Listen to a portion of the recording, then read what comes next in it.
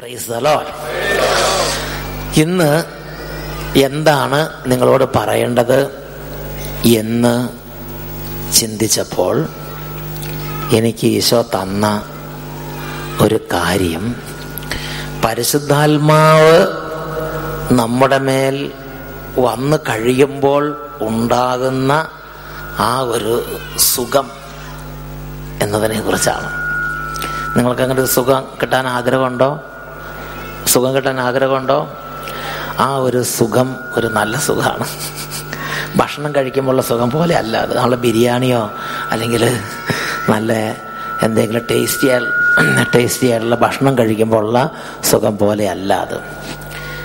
ദൈവരാജ്യം എന്നാൽ ഭക്ഷണമോ പാനീയമോ അല്ല, അത് പരിശുദ്ധാത്മാവിലുള്ള ഒരു സന്തോഷമാണ്.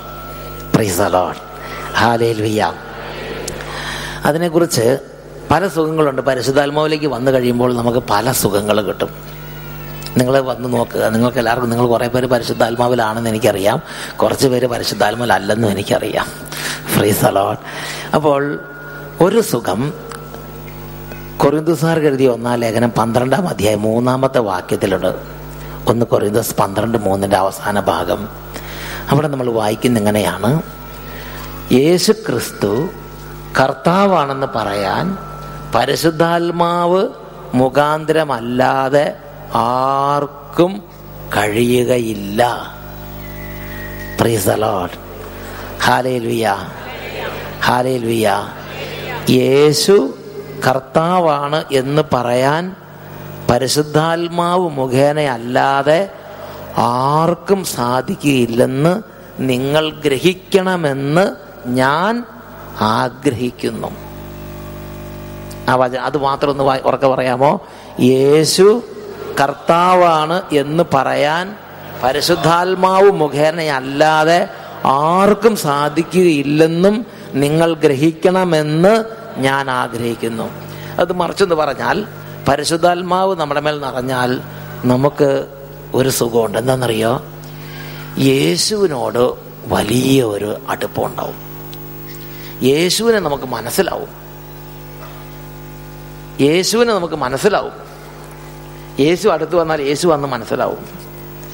യേശുവിൻ്റെ വചനം കേട്ടാൽ നമുക്ക് മനസ്സിലാവും. കുർബാനയ്ക്ക് പോയാൽ നമുക്ക് മനസ്സിലാവും.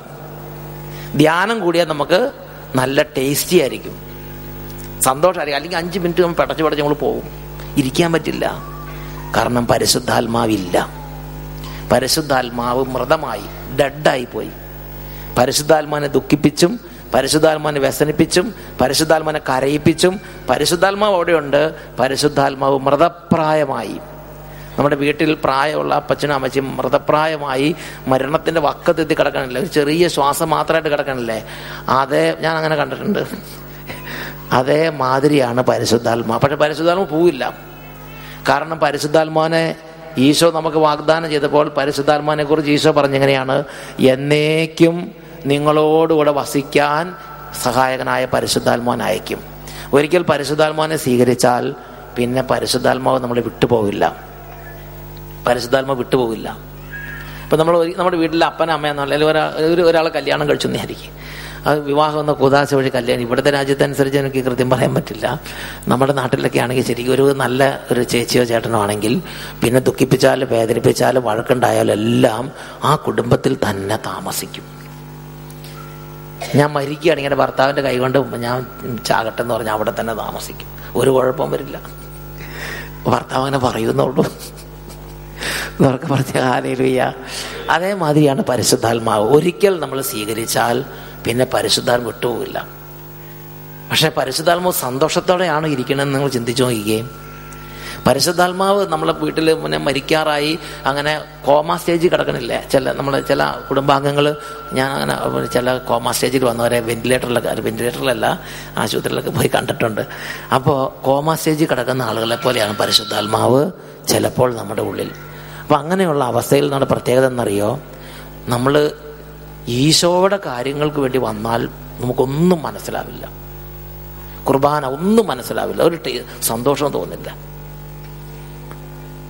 സന്ധ്യാപ്രാർത്ഥന, കൊന്ത, കുരിശുരൂപം, ബൈബിൾ, സ്വർഗം, പിതാവ്, പുത്രൻ, ഇതൊന്നും നമുക്ക് ടേസ്റ്റ് തോന്നില്ല.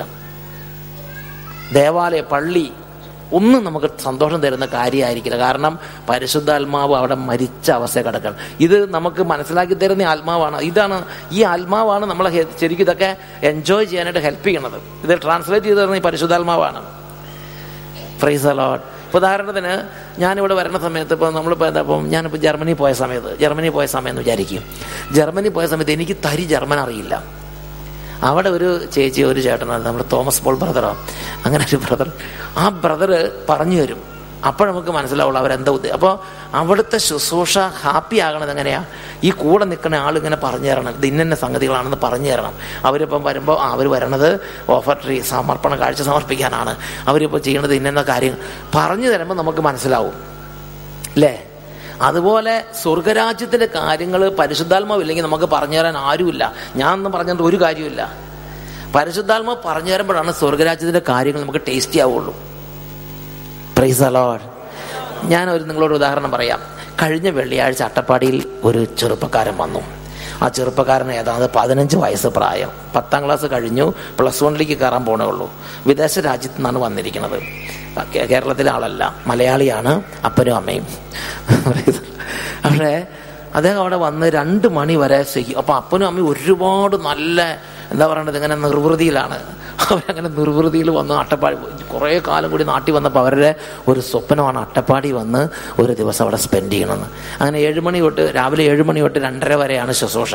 അപ്പോൾ അപ്പനും അമ്മയും നല്ല സ്വർഗത്തിലെ അനുഭവത്തിൽ അപ്പനും അമ്മയും പ്രാർത്ഥിച്ചു. അങ്ങനെ സന്തോഷം. അത് കഴിഞ്ഞ് മകനെ നോക്കുമ്പം മകൻ ഇങ്ങനെ ഒരു പ്രത്യേക ഷേപ്പിൽ നിൽക്കുകയാണ്, മുഖമൊക്കെ കാണിച്ചുകൊണ്ട് അല്ലേ. അത് നിങ്ങൾക്ക് ചില സ്ഥലത്ത് കാണാൻ പറ്റും. ഇവിടെയൊക്കെ അങ്ങനത്തെ ഷേപ്പുള്ള തലയും മുഖമൊക്കെ ശരിക്കും നോക്കിയാൽ കാണാൻ പറ്റും. ഇവിടെയല്ല, ഇതിനുള്ളിലില്ല, നമ്മൾ പുറത്തുകൂടെ ഒക്കെ നടക്കുമ്പം.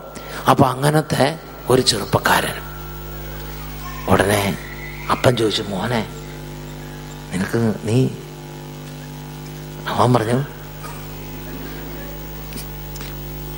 വിട്ടുപോകാൻ സമയമായോ എന്ന്. അവന് പദം അറിയുള്ളൂ, വിട്ടുപോകാൻ സമയമായോ എന്ന് ചോദിച്ചു. അപ്പം അമ്മയ്ക്ക് ഭയങ്കര സങ്കടമായി. അപ്പന് കുറച്ച് സങ്കടം വന്ന്. അത് ഈ പരിശുദ്ധാത്മാവ് ഉണ്ടെങ്കിലാണ് നമുക്ക് സങ്കടം വരുള്ളൂ. ഇത് നമ്മുടെ കൂട്ടത്തിൽ ഒരാൾക്ക് ദൈവത്തെ അനുഭവിക്കാൻ പറ്റുന്നില്ലെന്ന് അറിയുമ്പം നമുക്ക് പരിശുദ്ധാത്മാവ് നമുക്ക് ഭയങ്കര മരണകരമായ അമ്മയ്ക്ക് ഭയങ്കര വേദനയായി. അമ്മ ആ കുട്ടീനെ ഒരു ബ്രദറിൻ്റെ അടുത്ത് കൊണ്ടുപോയി. എൻ്റെ അടുത്തേക്ക് എന്തായാലും കൊണ്ടുവന്നില്ല, അമ്മയ്ക്ക് എൻ്റെ കാര്യം മനസ്സിലായിട്ടുണ്ട്, ഇംഗ്ലീഷ് അറിയില്ലെന്നുള്ള. പക്ഷേ എൻ്റെ കൂടെയുള്ള ഒരു ബ്രദറിൻ്റെ അടുത്ത് കൊണ്ടുപോയി. ആ ബ്രദർ നല്ല ഇംഗ്ലീഷ് മാഷാണ്. ആ ഇംഗ്ലീഷ് ബ്രദറിൻ്റെ അടുത്തേക്ക് കൊണ്ടുപോയി. ആ ബ്രദർ നല്ല ഇംഗ്ലീഷൊക്കെ വെച്ച് സംസാരിക്കാൻ തുടങ്ങി. അപ്പോഴത്തേനും പറഞ്ഞു സ്റ്റുപ്പിഡിറ്റി. ആ കുട്ടി പറയാണ് സ്റ്റുപ്പിഡിറ്റി. അപ്പം എന്താന്ന് ചോദിച്ചു. ബ്രദർ ഷോക്കായി പോയി. അവൻ സ്റ്റുപ്പിഡിറ്റി എന്ന് പറഞ്ഞത് നമ്മുടെ കുർബാനേനെയാണ്.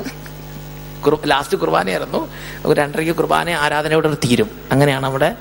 അപ്പോൾ ഇവനതൊക്കെ ഒരു പുച്ഛം. അപ്പം ചോദിച്ചു എന്താന്ന് ചോദിച്ചു. ശ്രദ്ധിക്കുന്നുണ്ടോ? അപ്പം അവൻ പറയാണേ ഇതൊക്കെ ഒരു ഡ്രാമയാണ്. അവൻ അത്ര നേരം ഇരുന്നിട്ട് അവൻ ആകെ ഇതൊരു ഡ്രാമയാണെന്ന് മനസ്സിലായി. നമ്മൾ കാപ്പയൊക്കെ ഉണ്ടല്ലോ. അപ്പം നമ്മൾ ഈ അച്ഛന്മാരൊക്കെ നടക്കുമ്പോൾ ഡ്രാമയ്ക്കകത്ത് ആളുകൾ, ഈ സിസ്റ്റേഴ്സൊക്കെ നടക്കണുണ്ടല്ലോ, സ്റ്റേജിൽ നിന്ന് ഇറങ്ങി. നിങ്ങൾ ചിന്തിച്ച് നോക്കിയേ, സ്റ്റേജിൽ നിന്ന് നാടകം കളിച്ചുകൊണ്ടിരിക്കുന്ന ആളുകൾ അതേ ഡ്രസ്സിൽ ഇറങ്ങി ടൗണിൽ കൂടെ നടന്ന സ്ഥിതി എന്താ? നമ്മുടെ വൈദികർ സിസ്റ്റേഴ്സ് നടക്കണ കാണുമ്പോൾ ഇവന് തോന്നണം അങ്ങനെയാണ്. സ്റ്റേജിൽ നിന്ന് ഡ്രാമ കളിച്ചുകൊണ്ടിരുന്ന ആരോ. അതായത് നമുക്കൊരു എന്താ തോന്നണ അങ്ങനെയുള്ള ആളുകൾ ഞാൻ ഇന്നലെ സ്പെയിനിലേക്ക് ഒരു ആവശ്യത്തിന് പോകേണ്ടി വന്നപ്പം ഒരു എയർപോർട്ടിൽ ഒരു 40 വയസ്സുള്ള ചേട്ടൻ, പക്ഷെ ഒരു പെറ്റിക്കോട്ട് ഇട്ട് നടക്കണം. ആദ്യ കുർബാന സ്വീകരിക്കുന്ന കുട്ടികളുടെ ഈ ഇതുണ്ടല്ലോ, സ്ത്രീയുടെ വേഷം പുരുഷൻ ഇട്ട് നടക്കുക. 45 വയസ്സുണ്ട്. എനിക്കത് കണ്ടപ്പോൾ ഒരു സന്തോഷമല്ല, എന്നാൽ ദുഃഖമല്ല, ഒരു പ്രത്യേക ഒരു ഇത് തോന്നൂല. ഒരു പുച്ഛമൊന്നുമല്ല, അവജ്ഞയൊന്നുമല്ല. നമുക്കൊരു എന്താ തോന്നണത്, ഒരു വേഷം കിട്ടിയ ഒരാൾ നടക്കണ ഒരു ഇതല്ലേ തോന്നുള്ളൂ. ഇതേപോലെയാണ് വൈദികരെ ഈ സിസ്റ്റേഴ്സിനെയും കാണുമ്പോൾ ഈ കുട്ടിക്ക് തോന്നണത്. ഡ്രാമയില്ല, ആളുകൾ റോട്ടിൽ കൂടെ ഇറങ്ങി നടക്കുക. ആൾക്കാർ കുർബാനയൊക്കെ ഡ്രാമ, കൂദാശ വചനങ്ങൾ ഡ്രാമ, രോഗസൗഖ്യത്തിന് ഒരാൾ വന്ന് സാക്ഷ്യം പറയുമ്പോൾ ഡ്രാമയിലൊരു കഥാപാത്രം. ഒന്നും അവന് വിശ്വസിക്കാൻ പറ്റുന്നില്ല. ഇത് കേട്ടപ്പോൾ നമ്മുടെ ബ്രദർ അസ്തപ്രജ്ഞനായിപ്പോയി. ബ്രദറിന് മെയിനായിട്ട് പറയാനുള്ളത് യേശുവിനെ കുറിച്ചും കുർബാനയെ കുറിച്ചൊക്കെയാണ്. അതിനെ അംഗീകരിക്കുന്നില്ല. അപ്പം ബ്രദർ ചോദിച്ചു, അപ്പം നിനക്ക് നീ ദൈവത്തെ അംഗീകരിക്കുന്നില്ലേ എന്ന് ചോദിച്ചു. അപ്പോൾ പറയാണ്, എനിക്ക് ദൈവമില്ല, എനിക്ക് ദൈവത്തിൽ ഒന്നും മനസ്സിലാകണില്ല. എനിക്ക് ആകെ മനസ്സിലാകുന്നത് സയൻസ്, ശാസ്ത്രം, അതിന് കഴിയാത്ത ഒന്നുമില്ല, അതെനിക്ക് മനസ്സിലാവും. ദൈവത്തെ എനിക്ക് മനസ്സിലാകണില്ല, എനിക്ക് മനസ്സിലാക്കാത്ത കാര്യം എനിക്ക് പറയാൻ പറ്റില്ലെന്ന് പറഞ്ഞു. Praise the lord. അപ്പം ചോദിച്ചു, നീ ബൈബിൾ വായിക്കുന്നില്ലേ? ബൈബിളിനെ അംഗീകരിക്കുന്നില്ലെന്ന് പറഞ്ഞു. ബൈബിളിനെ മനസ്സിലാകണില്ല, ബൈബിൾ മനസ്സിലാകുന്നില്ല, അംഗീകരിക്കുന്നില്ല. യേശുവിനെ അംഗീകരിക്കുന്നില്ല, ദൈവത്തെ അംഗീകരിക്കുന്നില്ല. പിന്നെ വൈദികരെ അംഗീകരിക്കുമോ? അപ്പോൾ പിന്നെ ഡ്രാമ തന്നെ. അംഗീകരിക്കുന്നില്ല. 15 വയസ്സ് കഴിഞ്ഞിട്ടേ ഉള്ളൂ. വേറെ ചീത്ത കൂട്ടുകെട്ട് കൊണ്ടൊന്നല്ല, ഇത് ഉള്ളി എന്ന് പറയണത്. അതൊക്കെ സിൻസിയറായിട്ട് പറയണതാട്ടോ, അല്ലാതെ വെറുതെ കൂട്ടുകാർ പറഞ്ഞിട്ടോ പുസ്തകം വായിച്ചിട്ടോ പറയണതൊന്നുമല്ല. Praise the lord. ഹല്ലേലൂയ. പ്രിയപ്പെട്ട സഹോദരങ്ങളെ, ഇതാ ബ്രദർ എന്നോട് പറഞ്ഞു, എനിക്കും ഭയങ്കര വിഷമായി. ആ അമ്മ അത്രയും വേദനിച്ചതിൻ്റെ കാര്യം എനിക്ക് മനസ്സിലായി.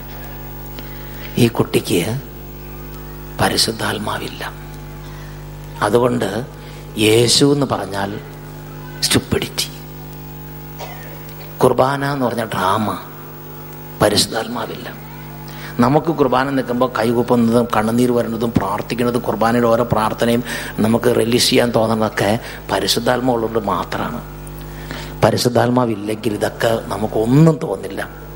ഇതൊക്കെ നമുക്ക് തോന്നുന്നതൊക്കെ പണം ഉണ്ടാക്കാനുള്ള സംവിധാനമാണെന്ന് തോന്നും. Praise the lord.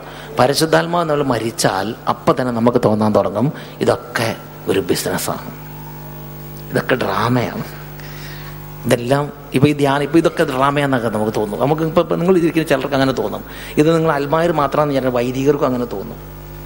വൈദികർ നമ്മളിപ്പോൾ ഞാൻ പറയണത് ഏതെങ്കിലും ഒരു ഗ്രൂപ്പിനല്ല, ഈ പരിശുദ്ധാത്മാവ് ഡെഡായി പോകുന്നത് എല്ലാ തലത്തിലും ഉണ്ട്. സിസ്റ്റേഴ്സിൻ്റെ ഇടയിൽ പരിശുദ്ധാത്മാവ് ഡെഡായി പോകാം. അവനവൻ സൂക്ഷിച്ചാൽ അവനവന് പരിശുദ്ധാത്മാവിനെ നമുക്ക്, പരിശുദ്ധാത്മാവ് ലൈവ് ആണെങ്കിൽ യേശുവിൻ്റെ കാര്യങ്ങളെല്ലാം മനസ്സിലാവും, സ്വർഗരാജ്യത്തിൻ്റെ കാര്യങ്ങളെല്ലാം മനസ്സിലാവും. Praise the lord. ഞാൻ വേറൊരു ഉദാഹരണം നിങ്ങളോട് പറയാം. അതായത് കഴിഞ്ഞ വെള്ളിയാഴ്ച മുമ്പിലത്തെ വെള്ളിയാഴ്ച അട്ടപ്പാടി വന്ന് പറഞ്ഞൊരു സാക്ഷ്യമാണ്. അതായത് ഒരു കുട്ടിയെ പാമ്പ് കടിച്ചപ്പോൾ ആ കുട്ടിയെ പെട്ടെന്ന് ആശുപത്രിയിൽ കൊണ്ടുവന്നപ്പോൾ അവർ വേഗം എല്ലാ സെറ്റിങ്സും വെച്ചു, ഭയങ്കര ട്രീറ്റ്മെൻറ്റ് ആരംഭിച്ചു. പക്ഷേ ഡോക്ടർമാർ ഓടി പുറത്ത് വന്നിട്ട് പറഞ്ഞു, മരുന്ന് കയറുന്നില്ലെന്ന് പറഞ്ഞു, മെഡിസിൻ ഫലിക്കുന്നില്ല, മരുന്ന് കയറുന്നില്ല. അപ്പോഴത്തേനും കുട്ടിയുടെ നാവെല്ലാം മരച്ചു, അപ്പോൾ ഇതെല്ലാം സെൻസെല്ലാം പോയി, അൺകോൺഷ്യസ് ആയി. അപ്പോൾ ഡോക്ടർമാർ പറഞ്ഞു, അത് എല്ലാവരെയും വേഗം വിളിക്കാനുള്ളവരെ വിളിച്ചോ, ഞങ്ങളുടെ കൈ കൺട്രോൾ കിട്ടുന്നില്ലെന്ന് പറഞ്ഞു. അപ്പോൾ കുട്ടി അൺകോൺഷ്യസ് ആയി. അങ്ങനെ ഡോക്ടർമാർ പിന്നെയും മരുന്ന് കൊടുക്കാൻ, ഒരു മരുന്ന് കയറുന്നില്ല ശരീരത്തിൽ. അങ്ങനെ വന്നപ്പോൾ ഡോക്ടർമാരിങ്ങനെ, ആ സമയത്ത് കാർഡിയാക് അറസ്റ്റ് ഉണ്ടായി. അപ്പോൾ ശരീരം മുഴുവൻ നീല കളറായി. അപ്പം ഡോക്ടർമാരാകെ വിഷമിച്ചു. വെളുപ്പിന് 4 മണി സമയത്താണ്, ചെവിയിലാണ് പാമ്പ് കടിച്ചത്. ഉറങ്ങിക്കൊണ്ടിരിക്കുന്ന സമയത്ത് ചെവിയിൽ പാമ്പ് കടിച്ചു. അപ്പോൾ പെട്ടെന്ന് പിന്നെ ആശുപത്രി കൊണ്ടുപോകണ്ടേ, 55 കിലോമീറ്റർ ദൂരെയാണ് കൊണ്ടുപോയത്. അപ്പോഴത്തേനും അതെല്ലാം കയറി, വിഷമൊക്കെ കയറി കാണുമായിരിക്കണം. എന്താ ക്രേറ്റ് ഇനത്തിൽപ്പെട്ട പാമ്പാ കടിച്ചത്. എന്തൊരു പ്രത്യേക ടൈപ്പാണത്, ക്രേറ്റ് ഇനത്തിൽപ്പെട്ട പാമ്പാ കടിച്ചതെന്ന് പറഞ്ഞത്. അപ്പോൾ ഇത് ശരീരം മുഴുവൻ നീല കളറായി. അപ്പം ഡെഡായി കഴിഞ്ഞപ്പോൾ, അതായത് ഈ കാർഡിയക് അറസ്റ്റ് കൂടെ വന്നു കഴിഞ്ഞപ്പോൾ ശരീരം നീല കളറായി എന്ന് പറഞ്ഞാൽ മരച്ച്. അപ്പോൾ ഈ കമ്പ്യൂട്ടർ കുറേ സാധനങ്ങൾ ഇങ്ങനെ ഘടിപ്പിച്ചിട്ടുണ്ടായിരുന്നു പറഞ്ഞു, അതിലെല്ലാം 0 ആയി, എല്ലാ കമ്പ്യൂട്ടറും 0 ആയി. അപ്പോൾ പൾസ് പോയി, എല്ലാം പോയി, 0 ആയി എന്ന് പറഞ്ഞു. ഉടനെ ഡോക്ടർമാർ പുറത്തേക്ക് വന്നിട്ട് കൈ കൂപ്പിക്കൊണ്ടാണ്. അപ്പോൾ അമ്മയും അപ്പനൊക്കെ പുറത്ത് നിൽക്കുക. അപ്പോൾ അമ്മ കരഞ്ഞോട് നിൽക്കുകയാണ്. അപ്പോൾ ഡോക്ടർമാർ ജസ്റ്റ് ഇങ്ങനെ പറഞ്ഞു, വിഷമിക്കരുത്, കുട്ടി മരിച്ചു എന്ന് പറഞ്ഞു. അപ്പോഴേക്കിത് അലമുറയിട്ട് അമ്മ അലമുറയിട്ട് ഒരു 9ാം ക്ലാസ്സിൽ പഠിക്കുന്ന കുട്ടി, 10ാം ക്ലാസ്സിലേക്ക് വർഷം കയറിയിട്ടുള്ളൂ, ഒരു 14 വയസ്സ് പ്രായമുണ്ടാവും. അലമുറയിട്ട് അമ്മ പുറത്തുനിന്ന് കരഞ്ഞു. അമ്മയ്ക്കും അധികം പ്രായമില്ല, 35-40 വയസ്സൊക്കെ ഉണ്ടാവുള്ളൂ. അലമുറയിട്ട് കരഞ്ഞു. അപ്പനും വിഷമിച്ചു. അങ്ങനെ നിലവിളിക്കേണ്ട സമയത്ത് അമ്മ പറഞ്ഞു, എൻ്റെ കുട്ടി മരിച്ചിട്ടില്ലെന്ന് പറഞ്ഞു. അപ്പം പിച്ചുമ്പയൊക്കെ പറയുന്ന ആൾ എനിക്കറിയാം, ഞാൻ പണ്ട് കണ്ടിട്ടുണ്ട്.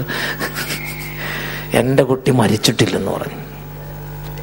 അപ്പോൾ ഡോക്ടർമാരവിടെ നിൽക്കുക, മറ്റേ മെഷീനെല്ലാം ഇതാക്കിയിട്ടുണ്ടല്ലോ. അപ്പം അങ്ങനെ നിൽക്കുകയാണ്. അപ്പം ചോദിച്ചു, അപ്പം അമ്മ പറഞ്ഞു, എൻ്റെ അപ്പൻ പറഞ്ഞ് എന്ന് പറഞ്ഞ് ഇങ്ങനെ സൈലൻ്റ് ആക്കാൻ നോക്കി. പറഞ്ഞു, എൻ്റെ കുട്ടി മരിച്ചിട്ടില്ല, കാരണം യേശു ഉണ്ട്, ഞാൻ പ്രാർത്ഥിക്കുന്ന ആളെ യേശു ഉണ്ട്. മരിച്ചവർക്ക് ജീവൻ കൊടുക്കാൻ ആർക്ക് സാധിക്കും? യേശുവിന് സാധിക്കും. മരിച്ചവർക്ക് ജീവൻ കൊടുക്കാൻ യേശുവിന് സാധിക്കും. ലാസറിനെ ഉയർപ്പിച്ച ആളാണ് യേശു. ആ യേശു മരിച്ച ആളല്ല, ആ യേശു ഇന്ന് ജീവിച്ചിരിപ്പുണ്ട്. ആ യേശുവിൻ്റെ ആളാണ് ഞങ്ങൾ. ഇവരൊക്കെ പ്രാർത്ഥിക്കുന്നവരാണ്, ക്രിസ്ത്യൻസാണ്. അപ്പോൾ ആ യേശുവിൻ്റെ ആളാണ് ഞങ്ങൾ.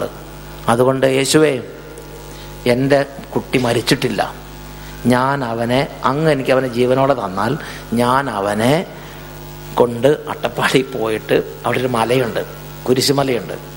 ആ സയ്യോൻ്റെ താഴത്ത് ഇറങ്ങിയിട്ട് അവിടുന്ന് മുട്ടുമേൽ നീന്തി, അപ്പനും അമ്മയും കൂടെ മുട്ടുമേൽ നീന്തി കുട്ടീനെ മലയുടെ മുകളിൽ കൊണ്ടുവന്ന് മാതാവിൻ്റെ അവിടെ അല്ലെങ്കിൽ കുരിശിൻ്റെ അവിടെ സമർപ്പിക്കാൻ പറഞ്ഞു. ഇത് പറഞ്ഞ് തീർന്നതും കുട്ടിക്ക് നീല കളറായി കിടക്കുക, ഇങ്ങനെ എല്ലാം മെഷീനും ഇങ്ങനെ പൂജ്യത്തിലേക്ക് വന്ന് നീല കളറായി. അപ്പോൾ ഡോക്ടർമാർ ശരിക്കും അവരുടെ കയ്യിൽ നിന്നെല്ലാം തീർന്ന് അവർ വന്ന് വേറെ അറിയിച്ചു. ഇത് പറഞ്ഞതും കുട്ടി എന്ന് പറഞ്ഞ് ഒരു ശ്വാസം അങ്ങ് വലിച്ച്. അപ്പം ഡോക്ടർമാർ ചെന്ന്, അപ്പം അതിനകത്ത് അവർ വന്ന് ഡോക്ടർമാർ ചെന്ന് വീണ്ടും നോക്കുമ്പം പറഞ്ഞ് പ്രതീക്ഷ ഉണ്ടെന്ന് പറഞ്ഞ് പിന്നെ ചെയ്യാൻ തുടങ്ങി. പെട്ടെന്ന് മരുന്ന് കയറി വലിച്ചു. 3 ദിവസം കൊണ്ട് ഡിസ്ചാർജ് ചെയ്തു. ഹല്ലേലൂയ.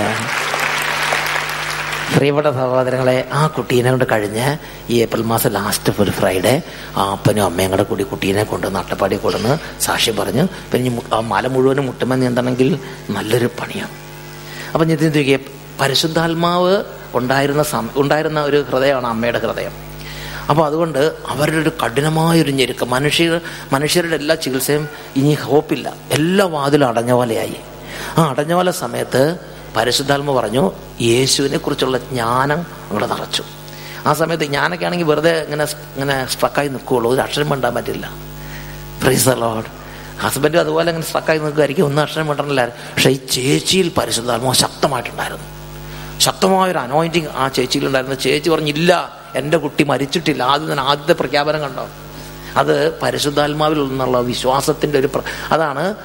നിങ്ങൾ പ്രത്യാശ ഏറ്റുപറയണം. വിശ്വസിച്ചാൽ ഏറ്റുപറയണം. എൻ്റെ കുട്ടി മരിച്ചിട്ടില്ലെന്ന് അമ്മ ശക്തമായിട്ട് അങ്ങനെ പ്രഖ്യാപിച്ചു. എന്നിട്ട് പിന്നെ രണ്ടാമതാണ്, യേശു മരിച്ചവരെ ഉയർപ്പിക്കുന്ന ആളാണ്. അത് യേശുവിനെ കുറിച്ചൊരു അറിവാണ്. നമ്മളിത് പലതവണ പ്രസംഗിച്ചിട്ടുണ്ടെങ്കിൽ ആൾ മരിച്ച പിന്നെ നമുക്ക് ഒന്നും പറയാനില്ല. അതെ, ഞാൻ ആ സമയത്ത് ചിന്തിച്ചു, ഈ അമ്മയുടെ സ്ഥാനത്ത് ഞാൻ നിൽക്കണമെങ്കിൽ ഞാൻ പറയും, മരിച്ചാൽ പിന്നെ അംഗീകരിക്കുക, അല്ലാതെ നിവൃത്തിയില്ല. മരിച്ചാൽ മരിച്ചു, നമ്മൾ ബാക്കി കാര്യങ്ങൾ നോക്കാം. വിളിച്ച് പറയേണ്ടത് വിളിച്ച് പറയണം, വികാരച്ചനെ അറിയിക്കണം, അതൊക്കെ എൻ്റെ മനസ്സിൽ പോവുള്ളൂ. പക്ഷേ ഈ അമ്മ പറഞ്ഞു, വികാരത്തിനെ വിളിക്കാനോ മറ്റു കാര്യങ്ങൾക്കൊന്നും ഈ അമ്മ ചിന്തിക്കാൻ നിന്നില്ല. ഒരൊറ്റ സെക്കൻഡ് അമ്മയ്ക്ക് ചിന്ത വന്നില്ല. അമ്മയ്ക്ക് ഒരൊറ്റ ചിന്തയുള്ളൂ, ഈ ഉള്ളിരിക്കുന്ന പരിശുദ്ധാത്മാവിൻ്റെ ശക്തിയാണ്, യേശുവിലുള്ള വിശ്വാസമാണ്. യേശുവിന് മരിച്ചവരെ ഉയർപ്പിക്കാൻ പറ്റും. കുട്ടി മരിച്ചിട്ടുണ്ടായിരിക്കും, ഓക്കെ, അത് നമുക്ക് വിഷയമുള്ള കാര്യമല്ല. മരിക്കുകയോ മരിക്കാതിരിക്കുക എന്ത് വേണം ചെയ്തോട്ടെ, ഉള്ളിലത്തെ കാര്യമാണ്, നമ്മൾ കണ്ടിട്ടില്ല. അതുകൊണ്ട് അമ്മ പറഞ്ഞു, ലാസറിനെ ഉയർപ്പിച്ച യേശുവേ, എൻ്റെ കുട്ടീനെ ഉയർപ്പിച്ച് എനിക്ക് തരണം. ഞാൻ ആ കുട്ടീനെ കൊണ്ട് മുട്ടുമേൽ നീന്തി വന്ന് മലക്കുരിശിൻ്റെ അവിടെ വന്നിട്ട് സാക്ഷ്യവും പറയുമെന്ന് പറഞ്ഞു. അപ്പം കൂടെ നിന്നൊരു അവിടെ അതിനകത്ത് നേഴ്സുമാരായിരിക്കും നിന്നുണ്ടാകുക. ഒരു കുട്ടി ഒന്നിങ്ങനെ നിന്ന് ഞെട്ടി വലിച്ചു എന്ന് പറഞ്ഞു. അതോടുകൂടി ഡോക്ടർമാർക്ക് പ്രത്യാശയായി. അവർ തിരിച്ചു വന്നു, അവർ കാര്യങ്ങൾ ഘടിപ്പിച്ചു എന്ന് പറഞ്ഞാൽ പിന്നെ മരുന്നൊക്കെ കൊടുത്തു. അതെല്ലാം പതുക്കെ കയറാൻ തുടങ്ങി. പെട്ടെന്ന് റിക്കവറിയായി. ICUന്ന് മാറ്റി, മുറിയിലേക്ക് മാറ്റി. 2 ദിവസം 2.5-3 ദിവസം കൊണ്ട് ഓക്കെ എന്ന് പറഞ്ഞു. അപ്പം ശരീരത്തിൽ വേറെ കുഴപ്പമൊന്നുമില്ല. പിന്നെ ഇങ്ങനത്തെ വിഷം കയറി ഏതെങ്കിലും അവയവമൊക്കെ പിന്നെ ഡോക്ടർ പറഞ്ഞു, ചിലപ്പോൾ ഏതെങ്കിലും അവയവങ്ങളൊക്കെ പോകാൻ സാധ്യതയുണ്ടെന്ന് പറഞ്ഞു. പിന്നെ നോക്കുമ്പോൾ ഒരു കുഴപ്പമില്ല, നാവിനും കുഴപ്പമില്ല, ചെവിക്കും കുഴപ്പമില്ല, കണ്ണിനും കുഴപ്പമില്ല, കിഡ്നിക്കും കുഴപ്പമില്ല, ഒരു പ്രശ്നമില്ലാതെ പൂർണ്ണ ആരോഗ്യത്തോടെ ആ കുട്ടിയെ ദൈവം അങ്ങോട്ട് തിരിച്ചു കൊടുത്തു. അതാണ് വിശ്വാസത്തിൻ്റെ കൃപയാണത്. യേശു അത് നമ്മളിത് ബുദ്ധിയോടെ എത്ര പുസ്തകം വായിച്ചാലും ഇത് കിട്ടില്ല. നമ്മളിപ്പോൾ ഇപ്പോൾ ഒരു 16 തവണ വായിച്ചാൽ ഇത് കിട്ടണം നിർബന്ധമില്ല. യേശുവിനെ കുറിച്ചുള്ള പുസ്തകമോ ബൈബിളോ ഒരു 16 തവണ വായിച്ചെന്നാലും ഇത് കിട്ടണം നിർബന്ധമില്ല. ഇത് കിട്ടണമെങ്കിൽ പരിശുദ്ധാത്മാവ് പ്രവർത്തിക്കണം. അപ്പോൾ അല്ലെങ്കിൽ നമുക്ക് ഇതൊക്കെ ഡ്രാമയാണ്. എന്നാൽ പരിശുദ്ധാത്മാവ് പ്രവർത്തിച്ചാൽ ഇത് ശരിക്കും നമ്മൾ തിരുശരീരം സ്വീകരിക്കുമ്പോൾ, തിരുരക്തം സ്വീകരിക്കുമ്പോൾ യേശു ഉള്ളിലേക്ക് വരുന്ന അനുഭവം ഉണ്ടാവും. ഈ ബൈബിളിൽ പറഞ്ഞിരിക്കുന്നത് പരിശുദ്ധാത്മാവ് ഇല്ലെങ്കിൽ ഇത് വെറും പുസ്തകം, പഴയ കാലത്തെ ഏതോ ചരിത്രം പോലെയൊക്കെ തോന്നുള്ളൂ. പരിശുദ്ധാത്മാവില്ലെങ്കിൽ, പരിശുദ്ധാത്മാവ് ഉണ്ടെങ്കിൽ ഇത് ജീവന്റെ വചനം. ഇത് ഓരോ വചനങ്ങൾ വായിക്കുമ്പോൾ നമ്മുടെ ഉള്ളിലേക്ക് ജീവൻ പ്രവേശിക്കും. പരിശുദ്ധാത്മാവ് ഇല്ലെങ്കിൽ സഭ വെറും ഒരു സഭ വെറും ഒരു മ്യൂസിയം, പൊടി പിടിച്ച ഏതോ ഒരു മ്യൂസിയത്തിൽ കയറണോലിരിക്കും. പരിശുദ്ധാത്മാവ് ഉണ്ടെങ്കിൽ സഭ നമുക്ക് നിത്യരക്ഷയിലേക്ക് നയിക്കുന്ന വലിയൊരു വീടാണ്, നമ്മുടെ സ്വന്തം വീടാണ് സഭ. അവിടെയാണ് സ്വർഗത്തിലേക്കുള്ള വഴി നമ്മൾ പഠിക്കുന്നത്. Praise the lord, hallelujah. വ്യത്യാസം, നമ്മുടെ ജീവിതത്തിന്റെ നിർണായക ഘടകമാണ് പരിശുദ്ധാത്മാവ്. Hallelujah, hallelujah, hallelujah. പ്രിയപ്പെട്ട സഹോദരങ്ങളെ, ഞാൻ ആ കുട്ടിയെ, അപ്പം എങ്ങനെ നമുക്ക് പരിശുദ്ധാത്മാവിനെ കിട്ടും? ഞാൻ ആ കുട്ടിയുടെ കാര്യം കേട്ടല്ലോ. ഇത് ഡ്രാമയെന്ന് പറഞ്ഞ കുട്ടിയുണ്ടല്ലോ, ആ കുട്ടി വെറുതെ പറയണമെന്നല്ല, ആ കുട്ടിയുടെ ഉള്ളിലെ സിൻസിയറായ ഒരു ഫീലിംഗ് പറഞ്ഞതാണ്. Praise the lord. അപ്പം ഞാൻ ചിന്തിച്ചു, ഇതിങ്ങനെയുള്ള ആളുകളുണ്ടെങ്കിൽ എന്ത് ചെയ്യും? അങ്ങനെയുള്ള ഇപ്പോൾ നമ്മുടെ വീട്ടിൽ അങ്ങനത്തെ 2 പേരുണ്ടെന്നിരിക്കട്ടെ, നമ്മുടെ കോൺവെന്റിൽ അങ്ങനത്തെ 2 പേരുണ്ടെന്നിരിക്കും. അങ്ങനെ എല്ലാ കോൺവെന്റിലും, എല്ലാ പള്ളിയിലും, എല്ലാ രൂപതയിലും, എല്ലാ വീട്ടിലും അങ്ങനത്തെ ആളുകളുണ്ടാവും. എല്ലാ ജീവിതാന്തസ്സിൽപ്പെട്ടവരിലും ഇതുണ്ടാവും. പരിശുദ്ധാത്മാവ് നിർവീര്യമാക്കപ്പെട്ട അവസ്ഥ. പരിശുദ്ധാത്മാവ് പ്രവർത്തിക്കാതിരിക്കുന്ന സമയത്ത് ഇതെല്ലാം യാന്ത്രികമായി തോന്നും. ഇതെല്ലാം ലോകത്തിൻ്റെ എന്തോ സംഗതികളായിട്ട് തോന്നുള്ളൂ. ആ സമയത്ത് എന്ത് ചെയ്യണം? പ്രിയപ്പെട്ട സഹോദരങ്ങളെ, ഇതൊരു പുസ്തകം. ഈ പുസ്തകം ഭൂലോകത്തിൻ്റെ വിജയരാജ്ഞി. ഈ പുസ്തകത്തിൽ സിസ്റ്റർ നഥാലിയ എന്ന സിസ്റ്റർക്ക് ഒരു ദിവസം ഈശോ പ്രത്യക്ഷപ്പെട്ടു. പല ദിവസങ്ങളിൽ ദർശനങ്ങൾ സിസ്റ്റർ നഥാലിയയ്ക്ക് ഈശോ കൊടുത്തിട്ടുണ്ട്. ഹംഗറിയിലെ 1940കളിൽ ജീവിച്ചിരുന്ന ഒരു സിസ്റ്ററായിരുന്നു. 2ാം ലോക മഹായുദ്ധകാലത്ത് ഹംഗറിയിൽ ജീവിച്ചിരുന്ന സിസ്റ്ററായിരുന്നു സിസ്റ്റർ നഥാലിയ. പരിശുദ്ധ മാതാവും ഈശോയും പ്രത്യക്ഷപ്പെട്ട് ആ സിസ്റ്റർക്ക് ദർശനങ്ങൾ കൊടുത്തിട്ടുണ്ട്. ആ സിസ്റ്റർ അതൊക്കെ എഴുതി വെച്ചു. പിന്നീട് സഭ അത് അംഗീകരിച്ചു, മാർപ്പാപ്പയെ അംഗീകരിച്ചു. അങ്ങനെ അത് പ്രസിദ്ധം ചെയ്തു. അങ്ങനെ ഇപ്പം കേരളത്തിൽ ഷാലോംകാർ അത് പ്രസിദ്ധം ചെയ്ത് നമുക്ക് എത്തിച്ചു തന്നിട്ടുണ്ട്. ഷാലോംകാരാണ് ഈ പുസ്തകം പ്രസിദ്ധം ചെയ്തിരിക്കുന്നത്. ഭൂലോകത്തിൻ്റെ വിജയരാജ്ഞി എന്നാണ് പേര്. പരിശുദ്ധ മാതാവിൻ്റെ ഒരു ചിത്രമാണത്. ഈ പുസ്തകത്തിൽ സിസ്റ്റർ നഥാലിയയ്ക്ക് ഒരു ദിവസം ഈശോ പ്രത്യക്ഷപ്പെട്ടു. ഈശോ അല്ല, മാതാവ് പ്രത്യക്ഷപ്പെട്ടു. മാതാവ് പ്രത്യക്ഷപ്പെട്ടിട്ട് മാതാവ് സിസ്റ്റർ നഥാലിയോട് പറഞ്ഞു, കോൺവെന്റിലെ സിസ്റ്റർമാരുടെ പേര് പറഞ്ഞു, 2 സിസ്റ്റർമാരുടെ പേര് പറഞ്ഞു. കോൺവെന്റിലെ ആ സിസ്റ്റർമാർക്ക് വേണ്ടി ഈ സിസ്റ്റർ ഉപവാസം എടുത്ത് പ്രാർത്ഥിക്കാൻ പറഞ്ഞു, പരിഹാരം ചെയ്ത് പ്രാർത്ഥിക്കാൻ പറഞ്ഞു, ത്യാഗപ്രവൃത്തി എടുത്ത് പ്രാർത്ഥിക്കുക. ആ സിസ്റ്റർ കൈ വിരിച്ച് പിടിച്ചൊക്കെ പ്രാർത്ഥിക്കില്ലേ, നന്മ നിറഞ്ഞ മറിയും, അങ്ങനെ കൈ വിരിച്ച് മുട്ടുമെന്ന് കൈ വിരിച്ച് പിടിച്ച് പ്രാർത്ഥിക്കില്ലേ, അങ്ങനെ മുട്ടുമ്മിൽ നിന്ന് കൈ വിരിച്ച് പിടിച്ച് പ്രാർത്ഥിക്കാൻ പറഞ്ഞു. അപ്പോൾ ഈ സിസ്റ്ററിന് തോന്നി, അതിപ്പോൾ എന്താ ഞാനും സിസ്റ്റർ അവരും സിസ്റ്റർ, ഇപ്പം എന്തിനാ പ്രാർത്ഥിക്കുന്നത്? വേറെ വലിയ കുഴപ്പമൊന്നുമില്ല, എല്ലാം നല്ല സന്തോഷമായി പോകണു, ഇവിടെ പ്രത്യേകിച്ച് ഇവിടെ പ്രാർത്ഥിക്കേണ്ട ആവശ്യം എന്താ എന്ന് സിസ്റ്റർക്ക് അങ്ങനെ തോന്നിയിട്ടുണ്ടാവും. അപ്പോൾ ഈശോ അതിൻ്റെ കാര്യം പിന്നെ സിസ്റ്ററിന് പറഞ്ഞു കൊടുക്കുന്നുണ്ട്. അത് വായിച്ച് കേൾപ്പിക്കാം. നീ ആ സിസ്റ്ററിന് വേണ്ടി പ്രാർത്ഥിക്കാത്ത പക്ഷം, അല്ലാത്ത പക്ഷം, മാതാവ് പറയാണ്, എൻ്റെ പുത്രൻ അവളിൽ ചൊരിയാൻ ആഗ്രഹിക്കുന്ന കൃപകൾ സ്വീകരിക്കാൻ ആ സിസ്റ്റർക്ക് സാധിക്കുകയില്ല.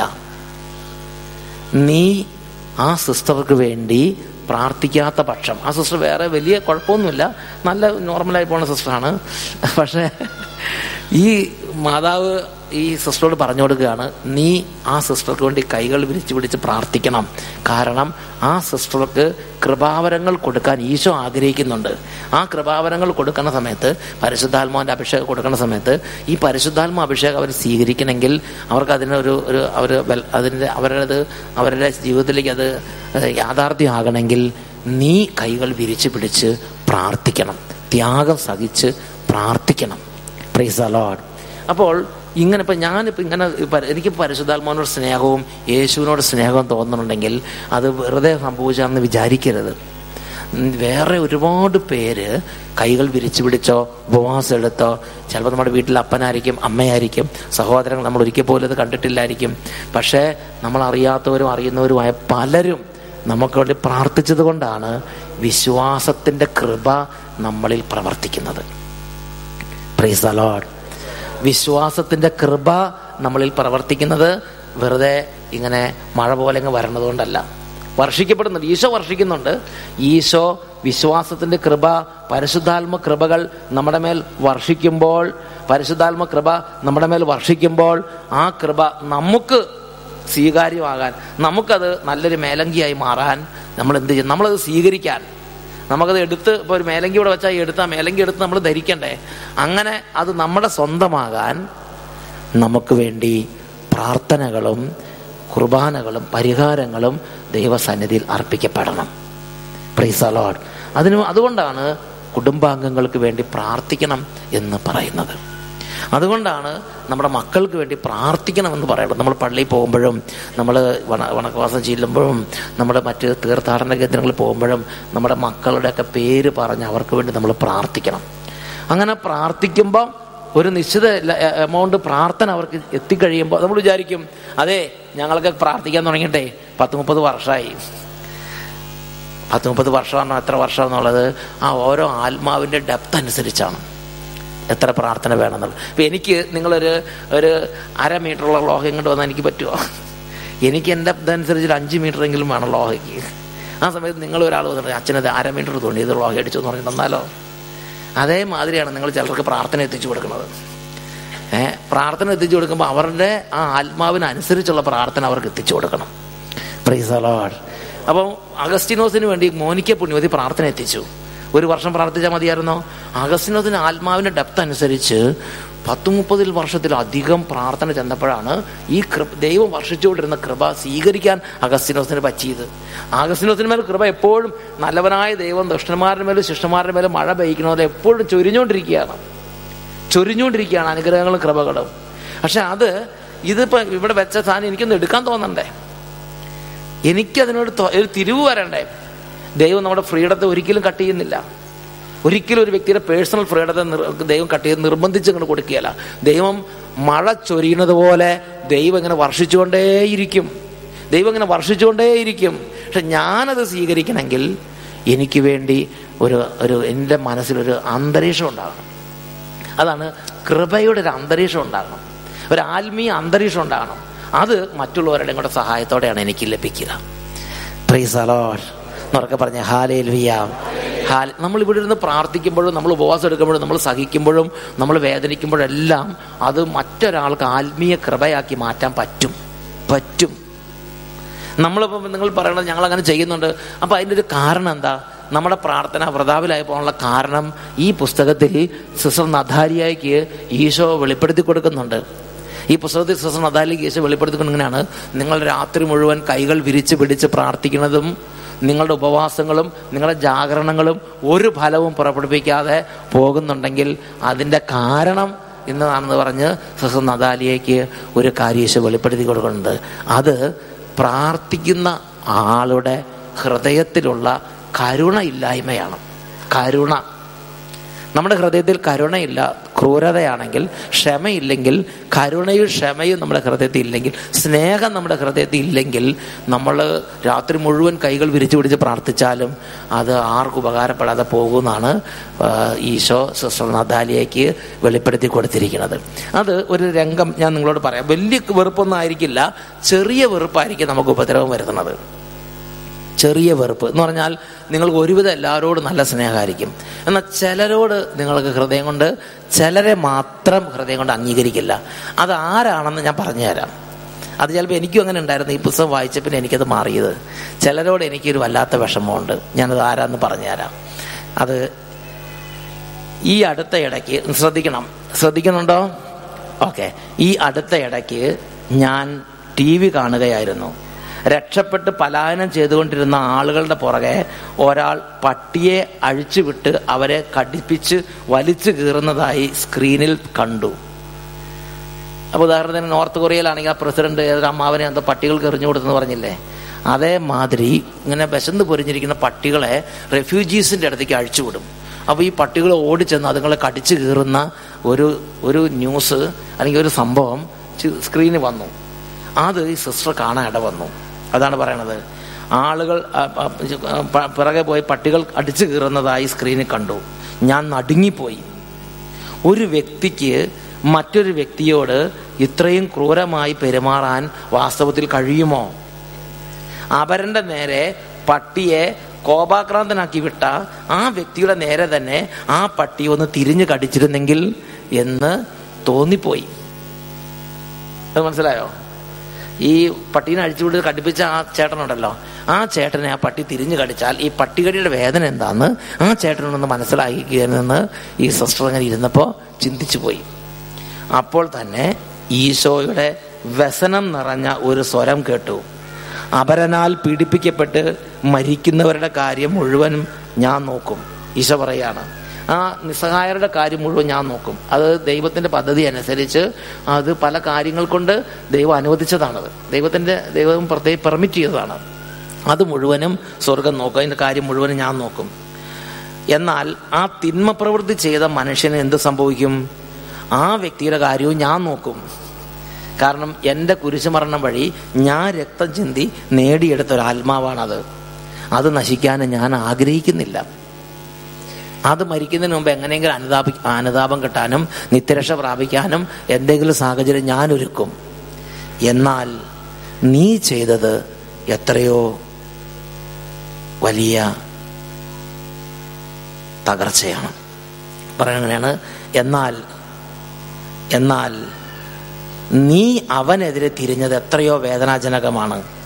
ഞാൻ എത്രയധികം സ്നേഹിക്കുന്ന ആ ദുഷ്ടനെ നീ വെറുക്കുമ്പോൾ നീ എന്നെയാണ് പ്രഹരിക്കുന്നത്. ആ വ്യക്തി പട്ടിയെ അഴിച്ചുവിട്ട് കടിപ്പിച്ച് ചെയ്യുമ്പോൾ, ക്രൂരത ചെയ്യുമ്പോൾ ഉണ്ടാകുന്നതിനേക്കാൾ കഠിനമായ വേദനയാണ് എന്നെ അറിയുന്ന നീ വെറുപ്പ് വെച്ച് പുലർത്തുമ്പോൾ. നീ എന്നെയാണ് പ്രഹരിക്കുന്നത്. എന്നിട്ട് പിന്നെയാണ് ഈശോ പറഞ്ഞു കൊടുക്കുന്നത്, നിങ്ങളുടെ രാത്രി മുഴുവനുള്ള പ്രാർത്ഥനകളും നിങ്ങളുടെ ഉപവാസങ്ങളും ജാഗരണങ്ങളും നിഷ്ഫലമായി പോകുന്നതിന് പിന്നിൽ ഇതുപോലുള്ള സ്നേഹരാഹിത്യമാണ്. നമുക്ക് എല്ലാവരോടും സ്നേഹമായിരിക്കും, പക്ഷെ ഇങ്ങനെയുള്ള ചില ക്രൂരത ചെയ്യുന്നവരോടൊക്കെ ചിലപ്പോൾ നമുക്ക് കഠിനമായൊരു അയാളൊക്കെ വെടിവെച്ച് കൊല്ലണം എന്നൊക്കെ ചിലർ പറഞ്ഞു കേട്ടില്ലേ, അങ്ങനെയൊക്കെ ചിലപ്പോൾ തോന്നും. എല്ലാവരും അല്ല, ചിലപ്പോൾ നമ്മൾ വിചാരിക്കും ന്യായമായ കാരണമുള്ളതുകൊണ്ടാണെന്ന് വിചാരിക്കും. പക്ഷേ ഈശോ പറഞ്ഞെങ്ങനെയാണ്, നിങ്ങൾ എൻ്റെ ആളുകളാണെങ്കിൽ എൻ്റെ കരുണയില്ലാത്തവരാരും എൻ്റെ അല്ലെന്നാണ് പറയുന്നത്. അത്രയ്ക്കും ഈശോ ആഗ്രഹിക്കുന്നൊരു കാര്യമാണ് സ്നേഹമുള്ള ഒരു ഹൃദയം. Praise the lord. അപ്പം അതിൻ്റെ ഗൗരവം നമുക്ക് മനസ്സിലാകാത്തത് പരിശുദ്ധാത്മാവ് ഇല്ലാത്തതുകൊണ്ടാണ്. പരിശുദ്ധാത്മാവിനെ എത്രമാത്രം നമ്മൾ നിഷ്പ്രഭമാക്കുന്നോ അത്രത്തോളം നമുക്ക് ഇതൊന്നൊരു പാപമായിട്ട് തോന്നില്ല. ഇതൊക്കെ നോർമലായിട്ട് നമുക്ക് തോന്നുള്ളൂ. എനിക്കൊക്കെ പലപ്പോഴും അങ്ങനെ നോർമലായിട്ട് തോന്നിയിട്ടുണ്ട്. കാരണം എന്താ വെച്ചാൽ നമ്മൾ പരിശുദ്ധാത്മാവിനെ അധികം ഗവനിക്കാത്ത, പരിശുദ്ധാത്മാവ് എന്ന വ്യക്തിയെ ശരിക്കും സ്വീകരിച്ച് നമ്മൾ മാനിച്ച് നല്ല വിധം കൊണ്ടു നടന്നാൽ ഈശോയ്ക്ക് ഇഷ്ടമില്ലാത്ത എല്ലാം പരിശുദ്ധാത്മാവ് നമുക്ക് പറഞ്ഞു തരും. Praise the lord. എന്നൊക്കെ പറഞ്ഞ് ഹല്ലേലൂയ. നമുക്ക് വെറുപ്പും വൈരാഗ്യവും വെച്ചിട്ട് നമുക്ക് കുർബാന സ്വീകരിക്കാൻ സാധിക്കുന്നത് ശരിക്കും പരിശുദ്ധാത്മാവിനെ നിഷ്പ്രഭമാക്കിയത് കൊണ്ടാണ്. വെറുപ്പും വൈരാഗ്യം, ഭയങ്കരമായ വെറുപ്പ് സ്നേഹരാഹിത്യം നമ്മുടെ ഉള്ളിൽ ഇരുന്നിട്ടും നമുക്ക് കുഴപ്പമൊന്നുമില്ല, നമ്മൾ നല്ല ആളുകളെന്ന് വിചാരിച്ച് നടക്കുന്നത് ശരിക്കും പരിശുദ്ധാത്മാവിനെ നമ്മൾ നിഷ്പ്രഭമാക്കിയത് കൊണ്ടാണ്. ഒന്ന് ഉച്ചത്തിൽ പറഞ്ഞ് ഹല്ലേലൂയ. അതുകൊണ്ട് ഈ സമയം നമ്മൾ ഒന്നും കൂടെ പ്രാർത്ഥിക്കാൻ പോവുകയാണ്. വേഗം ഒന്ന് എഴുന്നേറ്റ് തന്നെ, എല്ലാവരും ഒന്ന് എഴുന്നേറ്റ് തന്നെ. ഈ സമയം പരിശുദ്ധാത്മാവേ എൻ്റെ ഹൃദയത്തിലേക്ക് വരണം. യേശുവിനെ പൂർണ്ണമായി അനുഭവിക്കാൻ, യേശുവുമായി നല്ല ഊഷ്മളമായൊരു ബന്ധം എനിക്ക് വേണം. യേശുവിൻ്റെ മനസ്സെനിക്ക് മനസ്സിലാക്കാൻ സാധിക്കണം. യേശുവിൻ്റെ മനസ്സറിയാൻ ആഗ്രഹിക്കണമെങ്കിൽ പരിശുദ്ധാത്മാവിനെ ആക്റ്റീവാക്കണം. Price the Lord. പരിശുദ്ധാത്മാവ് എന്ന വ്യക്തിയോട് നല്ല ഒരു പേഴ്സണൽ ബന്ധം വേണം. അംഗീകരിക്കണം പരിശുദ്ധാത്മാവിനെ. അല്ലെങ്കിൽ യേശുവിൻ്റെ കാര്യങ്ങളൊന്നും നമുക്ക് മനസ്സിലാവില്ല, എല്ലാം ഒരു ഡ്രാമ പോലെ നമുക്ക് തോന്നുകയുള്ളൂ.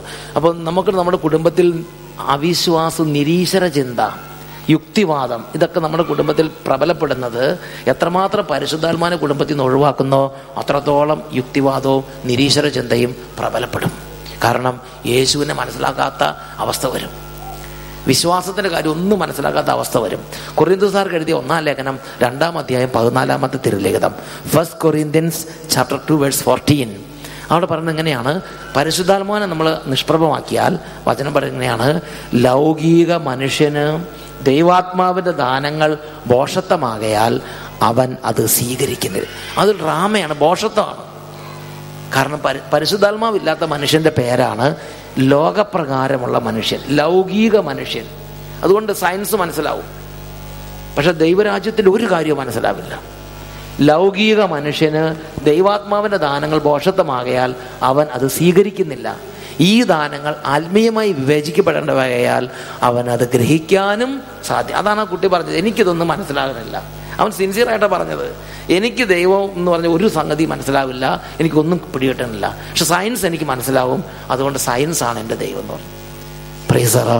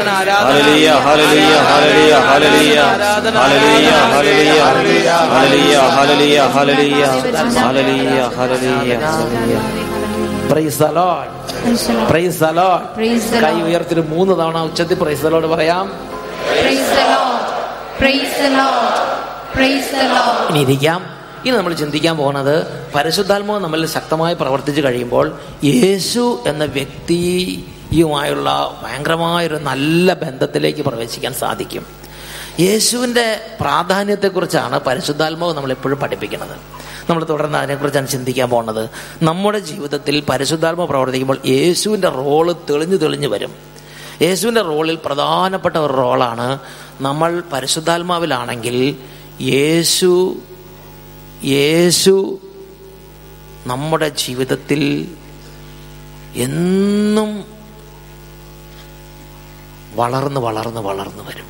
യേശു ആയിരിക്കും ഞാൻ. യേശു നമ്മുടെ ജീവിത ശക്തി. അപ്പോൾ അതിനെക്കുറിച്ച് മനസ്സിലാക്കി തരാം, നിങ്ങൾ പറഞ്ഞ് മനസ്സിലാക്കി തരാം. അതായത് ഒരുപാട് പേരുടെ ധാരണ എങ്ങനെയാണ്, ഇത് ആധ്യാത്മിക ജീവിതം എന്ന് പറഞ്ഞാൽ അത് ഇടയ്ക്കിടയ്ക്ക് ചാർജ് ചെയ്യണ പോലെയാണെന്നാണ്. അതായത് ബാറ്ററി ഉണ്ടല്ലോ, ബാറ്ററി നമ്മൾ കടയിൽ നിന്ന് വാങ്ങിച്ച് ടോർച്ച്, ഇവിടുത്തെ ബാറ്ററി അല്ല, പണ്ടത്തെ എവറഡി ഓർക്കണം. എവറഡി എന്ന് പറഞ്ഞാൽ അത് നമ്മൾ ടോർച്ചിൽ വാങ്ങിക്കൊണ്ടുമല്ലോ. എന്നിട്ട് ആദ്യത്തെ ആഴ്ച ഭയങ്കര പ്രകാശമായിരിക്കും അല്ലേ? ഒരു മാസം കഴിയുമ്പോൾ കുറച്ച് ഡിമ്മാവും. അങ്ങനെ ഡിമ്മായി ഒരു മാസം 2 മാസം കഴിഞ്ഞാൽ പിന്നെ എനിക്കറിയാതെ പിണ്ടി പോലെയായി. പിന്നെ അത് മാറ്റണം, അല്ലെങ്കിൽ ചാർജ് അല്ലേ. അപ്പോൾ പല ആളുകളും ആധ്യാത്മിക ജീവിതത്തെക്കുറിച്ച് കരുതുന്നത് അങ്ങനെയാണ്, ഈ ചാർജ് ഇടയ്ക്കിടയ്ക്കൂടെ ചാർജ് ചെയ്യണം, അപ്പോൾ ശരിയാവുമെന്നാണ് വിചാരിക്കുന്നത്. Praise the lord. അപ്പം നിങ്ങൾ ചിലർ വിചാരിച്ചിരിക്കുന്നതാണ് നിങ്ങളിപ്പോൾ ചാർജ് ചെയ്യാൻ വേണ്ടിയാണ് ഇപ്പോൾ ഇങ്ങ് വന്നിരിക്കുന്നത് എന്നുള്ളതാണ്. നിങ്ങൾ ശരിക്കും പരിശുദ്ധാത്മാവില്ലെങ്കിൽ നിങ്ങൾ പറയും ഞാനിപ്പോൾ ഒന്ന് വന്നിരിക്കുന്നത് കുറച്ച് ചാർജ് പിടിക്കാൻ വേണ്ടി വന്നതാണ്. ശരിക്കും ചാർജ് പിടിക്കാൻ വേണ്ടി വന്നതല്ല. ഇത് ശരിക്കും യേശു നിങ്ങളെ പിതാവായ ദൈവം സ്വർഗരാജ്യത്തിൻ്റെ ദാനങ്ങൾ തരാൻ വേണ്ടി കൊണ്ടുവന്നല്ല, അത് ചാർജ് ചെയ്യാൻ വേണ്ടി കൊണ്ടുവന്നല്ല. ശരിക്കും പരിശുദ്ധാത്മാവ് ഉണ്ടെങ്കിൽ ഒരു കാര്യം പരിശുദ്ധാത്മാവ് നിങ്ങൾക്ക് പഠിപ്പിച്ചു തരും. നിങ്ങൾ ഒരിക്കൽ യേശുവിനെ രക്ഷിതാവും കർത്താവുമായി സ്വീകരിച്ചാൽ അന്ന് തൊട്ട് അനുദിനം ഈ ബന്ധം വളർന്ന് വളർന്ന് വളർന്ന് വരും. ഇത് ബാറ്ററി ആധ്യാത്മിക ജീവിതം എന്ന് പറഞ്ഞാൽ ബാറ്ററി ചാർജ് ചെയ്യുന്ന പോലെയല്ല. ആധ്യാത്മിക ജീവിതം എന്ന് പറഞ്ഞാൽ തായ്തടിയും ശാഖയും തമ്മിലുള്ള ബന്ധമാണത്. ഈശോ അതാണ് പഠിപ്പിച്ചിരിക്കുന്നത്. അങ്ങനല്ലേ, ഞാൻ തായ്തടിയും നിങ്ങൾ ശാഖകളുമാണ്. ശാഖയുടെ അവസ്ഥ എന്താ? ഓരോ ആദ്യത്തെ ആഴ്ച കുറച്ച് ഭയങ്കര വണ്ണം, പിന്നത്തെ ആഴ്ച ചോദിച്ച് ഇങ്ങനെ കുറഞ്ഞു വരുവാണോ, അല്ലെങ്കിൽ ഓരോ വർഷം കഴിയുന്നവരും ശാഖ വണ്ണം കൂടി വരുവാണോ? നിങ്ങളുടെ അഭിപ്രായം പറ. വണ്ണം കൂടി, അത് നിരന്തരം തായ്തടിയിൽ നിന്ന് ഈശോയ്ക്കുള്ള മുഴുവൻ സ്വത്ത് ആരുടെയാ? ഈ ശാഖയുടെ. എത്ര വേണമെങ്കിലും എടുക്കാം, വലിച്ചെടുക്കാം. Price the Lord. ഇത് പരിശുദ്ധാത്മാവ് നമ്മളങ്ങനെ പഠിപ്പിക്കും. എന്ത്? ഇതിങ്ങനെ എപ്പോഴും ഒരാഴ്ച കഴിയുമ്പോൾ കുറയും, ഒരു മാസം കഴിയുമ്പോഴത്തേന് കുറയും, 6 മാസം കഴിയുമ്പോൾ ഒന്നും അല്ലാതാവും. പിന്നെ എവിടെയെങ്കിലും പോയി ധ്യാനം കൂടണം, അപ്പോൾ വീണ്ടും ചാർജ് വെക്കും.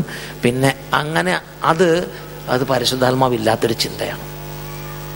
പരിശുദ്ധാത്മാവ് ഉണ്ടെങ്കിൽ പരിശുദ്ധാത്മാവ് നമുക്ക് ഈശോയെ പറഞ്ഞു തരും.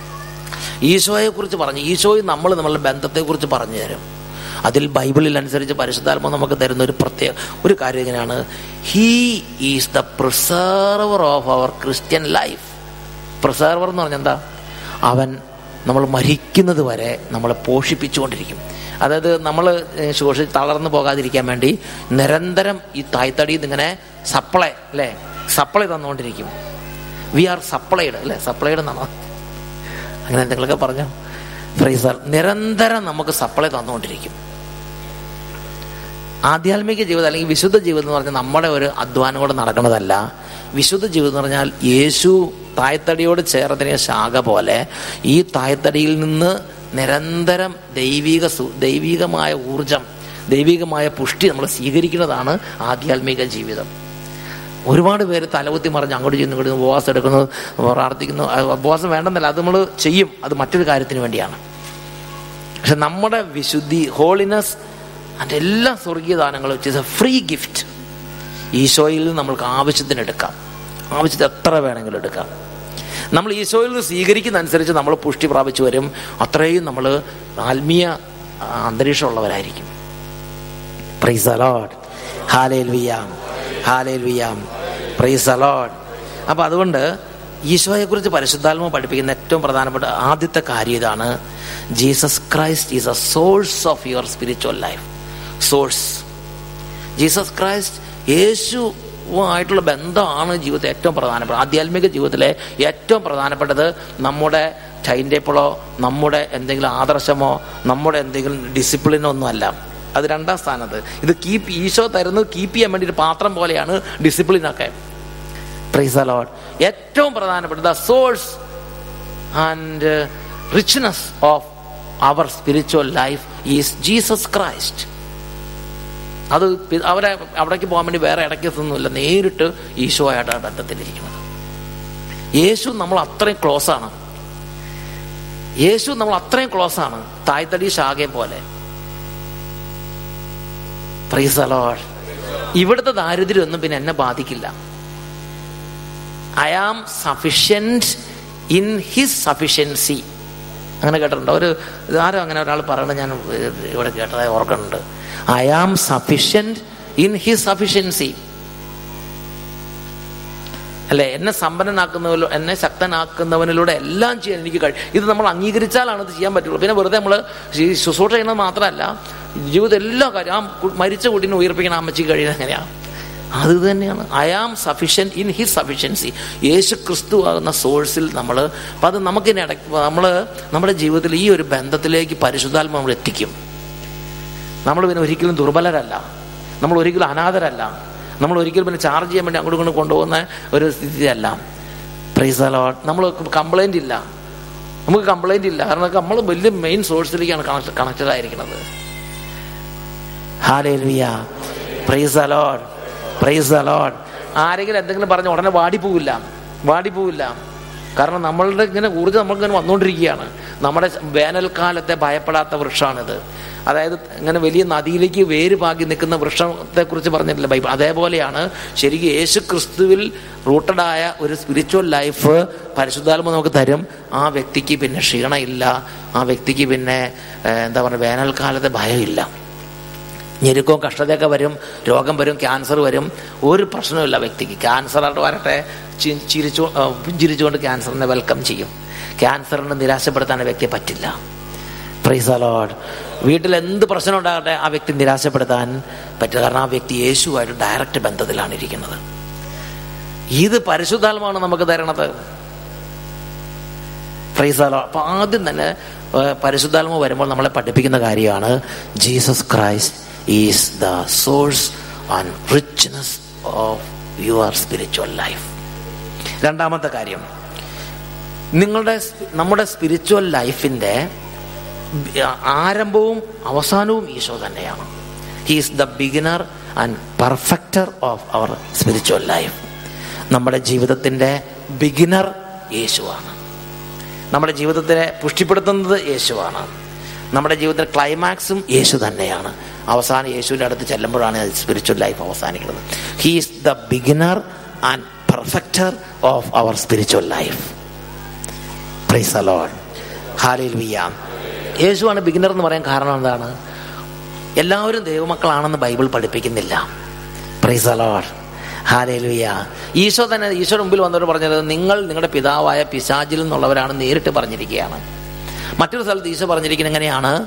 ദൈവത്തിൽ നിന്നുള്ളവൻ ദൈവത്തിൻ്റെ വാക്കുകൾ കേൾക്കുന്നു.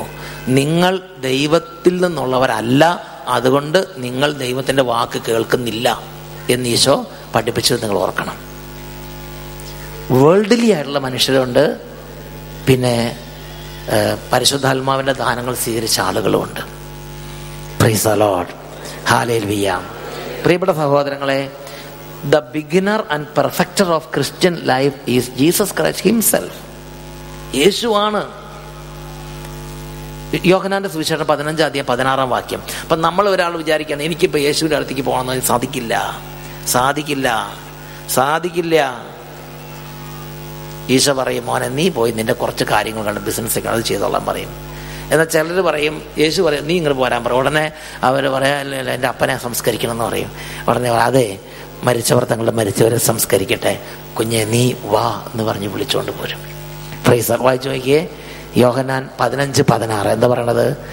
നിങ്ങൾ എന്നെ തിരഞ്ഞെടുക്കുകയല്ല, ഞാൻ നിങ്ങളെ അപ്പോൾ ഈ ക്രിസ്ത്യൻ ലൈഫിൻ്റെ പുറകിൽ ഒരു സെലക്ഷൻ, ഒരു ചൂസിങ്, ഒരാൾ ചൂസ് ചെയ്യുന്നുണ്ട്, തിരഞ്ഞെടുക്കുന്നുണ്ട്. ഒരു തിരഞ്ഞെടുപ്പുണ്ട്. അതുകൊണ്ടാണ് നമുക്ക് ആഗ്രഹം ഉണ്ടാകുന്നത്. ഈശോയുടെ ഒരു സ്നേഹം, ഒരു ആഗ്രഹം, എനിക്ക് അറിയണം, എനിക്കൊന്ന് പ്രാർത്ഥിക്കാൻ പോകണം. വെറുതെ ഉള്ളിലൊരു തോന്നൽ വരുന്നത് ആ എലക്ഷൻ, ആ തെരഞ്ഞെടുപ്പുള്ളത് കൊണ്ടാണ്. ആ ദൈവം നമ്മളെ ചൂസ് ചെയ്തിട്ടുള്ളതുകൊണ്ടാണ്. ഒരു മുദ്രയിട്ടിട്ടുണ്ട്. അപ്പോൾ നമുക്ക് തന്നെ തോന്നിക്കൊണ്ടിരിക്കും, വേറെ ഒന്നും അറിയില്ല, ഒരു പ്രാർത്ഥിക്കാൻ പോകണം, ഒരു വചനം കളയണം. വെറുതെ നമ്മൾ ആഗ്രഹിച്ചില്ലെങ്കിൽ നമ്മൾ ഈ വഴിക്ക് വന്ന് ഇതിനുള്ളിൽ കയറിയിരിക്കും. ആരെങ്കിലും ഒരാൾ നമ്മളിവിടെ കൊടുന്നിരുത്തും. Praise the lord. അപ്പോൾ Jesus Christ is a beginner of your spiritual life. അതാണ് പറയണത്, നിങ്ങൾ എന്നെ തിരഞ്ഞെടുക്കുകയല്ല, ഞാൻ നിങ്ങളെ തിരഞ്ഞെടുക്കുകയാണ് ചെയ്തത്. അത് ഈശോ തിരഞ്ഞെടുക്കേണ്ട ബേസിസ് വേറെയുണ്ട്. ഈശോ തിരഞ്ഞെടുക്കുന്ന ബേസിസ് ആദ്യം തന്നെ പിതാവായ ദൈവം നമ്മളെ മുദ്ര ചെയ്ത് യേശുവിന് വേണ്ടി നമ്മളെ തെരഞ്ഞെടുത്തു. അത് നമ്മൾ വായിക്കുന്നത് യോഹന്നാന്റെ സുവിശേഷം 6-ാം അധ്യായം 37-38 തിരുലിഖിതങ്ങളിലാണ്. യോഹന്നാൻ 6:37-38 തിരുലിഖിതങ്ങൾ വായിച്ചു നോക്കിയേ. പിതാവ് എനിക്ക് നൽകുന്നവരെല്ലാം എൻ്റെ അടുത്ത്. എൻ്റെ പിതാവ് എനിക്ക് നൽകുന്നവരെല്ലാം എൻ്റെ. അപ്പോൾ യേശു തെരഞ്ഞെടുക്കുന്നതിൻ്റെ മാനദണ്ഡം പിതാവ് കൊടുത്തിട്ടുള്ളവരാണ്. Price the lord. എൻ്റെ പിതാവ് എനിക്ക് തരുന്നവരെല്ലാം എൻ്റെ അടുക്കൽ വരും. പ്രൈസ്. അപ്പോൾ ഒരു വലിയൊരു ഒരു തെരഞ്ഞെടുപ്പ് അതിനുണ്ട്. എൻ്റെ പിതാവ് എനിക്ക് നൽകുന്നവരെല്ലാം എൻ്റെ. അടുത്ത വായിച്ചു നോക്കിക്കേ. എന്റെ അടുക്കൽ വരുന്നവനെ ഞാൻ ഒരിക്കലും തള്ളിക്കളയുകയില്ല. എൻ്റെ അടുക്കൽ വരുന്നവരെ ഞാൻ ഒരിക്കലും. ഇപ്പം നമ്മളൊരു ചെറിയൊരു മിസ്റ്റേക്ക് പറ്റിയാൽ പോലും ഈശോ വീണ്ടും നമ്മളെ പ്രിസർവ് ചെയ്യാൻ നോക്കും. വീണ്ടും സ്വർഗത്തിലേക്ക് എങ്ങനെ അടുപ്പിക്കാൻ നോക്കും. എപ്പോഴും നമ്മൾ എന്നേക്കുമായി തള്ളിക്കളയുന്ന ഒരവസ്ഥയല്ല യേശുവിനുള്ളത്. അതാണ് അടുത്ത വാക്യം. 39-ാമത്തെ വാക്യം വായിച്ചു നോക്കിയേ. 39-ാമത്തെ വാക്യം. He is the preserver of our life. വായിച്ചു നോക്കിയേ. അവിടുന്ന് എനിക്ക് നൽകിയവരിൽ ഒരുവനെ പോലും ഞാൻ നഷ്ടപ്പെടുത്താതെ അന്ത്യദിനത്തിൽ ഉയർപ്പിക്കണമെന്നതാണ് എന്നെ അയച്ചവന്റെ ഇഷ്ടം. നിങ്ങൾ ചിന്തിച്ചു നോക്കിക്കേ. അപ്പൊ നമ്മൾക്ക് വേണ്ടി നമ്മളല്ല ശരിക്കും നോക്കണം. നമ്മൾ നഷ്ടപ്പെടാതിരിക്കാൻ വേണ്ടി നമ്മളെക്കാളും 10,000 ഇരട്ടി പവറിൽ ശ്രദ്ധിക്കുന്നത് യേശുവാണ്. അപ്പം നമ്മൾ മൂക്കറ്റം മദ്യപിച്ച് നടന്നാലും നമ്മളൊക്കെ പോയാലും യേശു ഉടനെ പ്രോജക്റ്റ് അതെങ്ങനെ അദ്ദേഹത്തെ തിരിച്ച് കൃപയിലേക്ക് കൊണ്ടുവരാന്നുള്ള ചിന്തിച്ച് അതിനുവേണ്ടിയുള്ള കാര്യങ്ങൾ ക്രമീകരിച്ചുകൊണ്ടിരിക്കുകയാണ്. നമ്മളിപ്പോൾ ഇങ്ങനെ ചുറ്റി കറങ്ങി കഞ്ചാവ് അടിച്ച് നടക്കുന്നു, അല്ലെങ്കിൽ അവിടെ ഇവിടെ പോകുന്നു, അങ്ങനെ പല അവസ്ഥയിലായിരിക്കും നമ്മളോ നമ്മുടെ മക്കളോ. പക്ഷേ നമ്മൾ യേശുവിന് വേണ്ടി ഹൃദയം തുറന്നു കൊടുത്തിട്ടുണ്ടെങ്കിൽ, പിതാവ് നമ്മളെ യേശുവിനെ ഏൽപ്പിച്ചു, അങ്ങനെ ആയെങ്കിൽ നമ്മൾ മരിക്കുന്നതിന് മുമ്പ് തിരിച്ചെങ്ങനെയെങ്കിലും കൃപയിലേക്ക് കൊണ്ടുവരാൻ യേശു നടപടിയെടുക്കും. യേശു പ്രവർത്തിക്കും.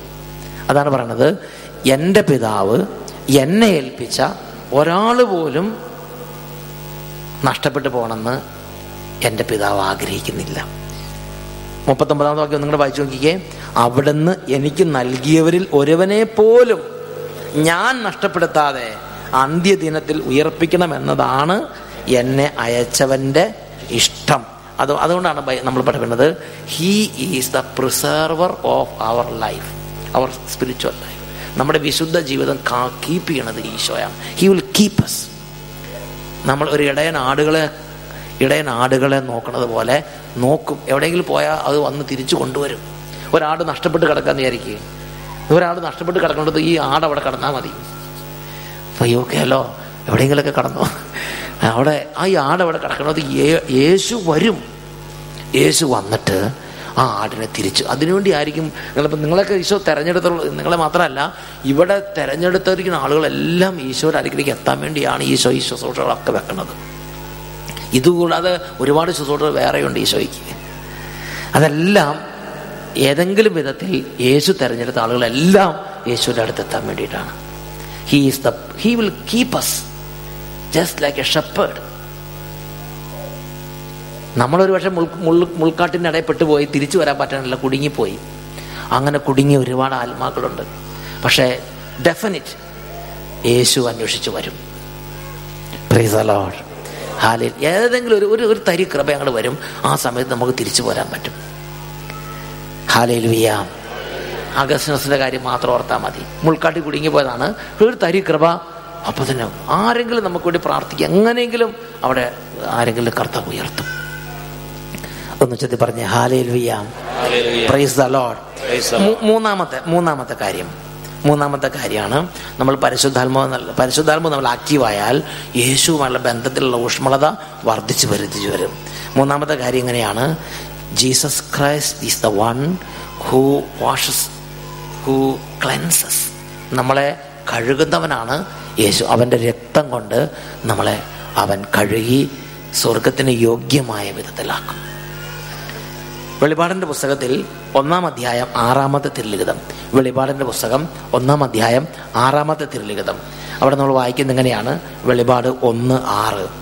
നമ്മെ സ്നേഹിക്കുകയും സ്വന്തം രക്തത്താൽ നമ്മെ പാപത്തിൽ നിന്ന് മോചിപ്പിക്കുകയും സ്വപിതാവായ ദൈവത്തിൻ്റെ രാജ്യവും പുരോഹിതരും ആക്കുകയും ചെയ്തവന് മഹത്വവും പ്രതാപവും എന്നേക്കും ഉണ്ടായിരിക്കട്ടെ.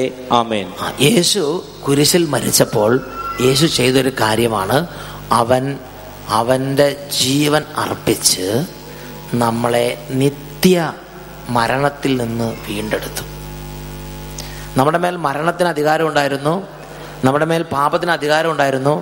എന്നാൽ മരണത്തിൻ്റെയും പാപത്തിൻ്റെയും അധികാരം നമ്മളിൽ നിന്ന് മാറ്റാൻ വേണ്ടി യേശുവിൻ്റെ രക്തം അർപ്പിച്ചു, യേശുവിൻ്റെ രക്തം ചിന്തി. യേശു നമുക്ക് വേണ്ടി കുരിശിൽ മരിച്ച് നമ്മളെ പാപത്തിൻ്റെയും മരണത്തിൻ്റെയും അടിമത്തത്തിൽ നിന്ന് മോചിച്ചു. He is our redeemer. Jesus Christ is our redeemer. യേശു നമ്മുടെ റിഡീമർ എന്ന് പറയുമ്പോൾ നമ്മൾ മനസ്സിലാക്കേണ്ട ഒരു പ്രധാനപ്പെട്ട കാര്യം കൊളോസസ് 2:13 കൊളോസസുകാർക്ക് എഴുതിയ ലേഖനം 2-ാം അധ്യായം അതിൽ 13-ാമത്തെ തിരുലിഖിതം കൊളോസസ് 2:13.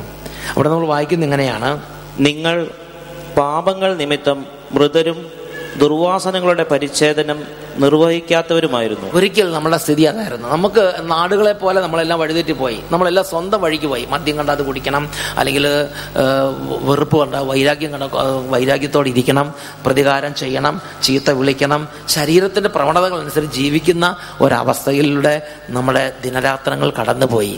മനസ്സിൻ്റെ അഭിലാഷങ്ങൾ സാധിച്ചുകൊണ്ടും ശരീരത്തിൻ്റെ ഇച്ഛകൾ പൂർത്തീകരിച്ചുകൊണ്ടുമുള്ള ഒരു ജീവിതം, അതാണ് ജഡപ്രകാരമുള്ള ജീവിതം. അങ്ങനെയായിരുന്നു നമ്മൾ. ഒരിക്കൽ നിങ്ങൾ മൃതരും ദുർവാസനകൾ, ജഡപ്രകാരമുള്ള സ്വഭാവം ഉള്ളവരും ആയിരുന്നു. അത് സംശയമില്ല. ചിലരിപ്പോഴും അങ്ങനെ തന്നെയാണ്, ശരീരത്തിൻ്റെ പ്രവണതകൾ അനുസരിച്ച് ജീവിക്കുന്നവരാണ്. എന്നാൽ കർത്താവ് വചനത്തിലൂടെ എന്താ പഠിപ്പിക്കുന്നത്? എന്നാൽ കണ്ടിന്യൂ, ദൈവം നിങ്ങളെ അവനോടുകൂടെ ജീവിപ്പിക്കുകയും നമ്മുടെ എല്ലാ പാപങ്ങളും ക്ഷമിക്കുകയും ചെയ്തു. യേശുക്രിസ്തുവിന്റെ കുരിശു മരണ ഫലമായി യേശുക്രിസ്തു വലിയ ഒരു വിശുദ്ധീകരണം, ഒരു പാപമോചനം പ്രഖ്യാപിച്ചു. പാപമോചനം, പരിശുദ്ധാത്മാവ് നമ്മൾ പ്രവർത്തിക്കാൻ തുടങ്ങുമ്പോൾ പരിശുദ്ധാത്മാവ് നമുക്ക് അതിനെക്കുറിച്ച് ഉൾക്കാഴ്ച തരും.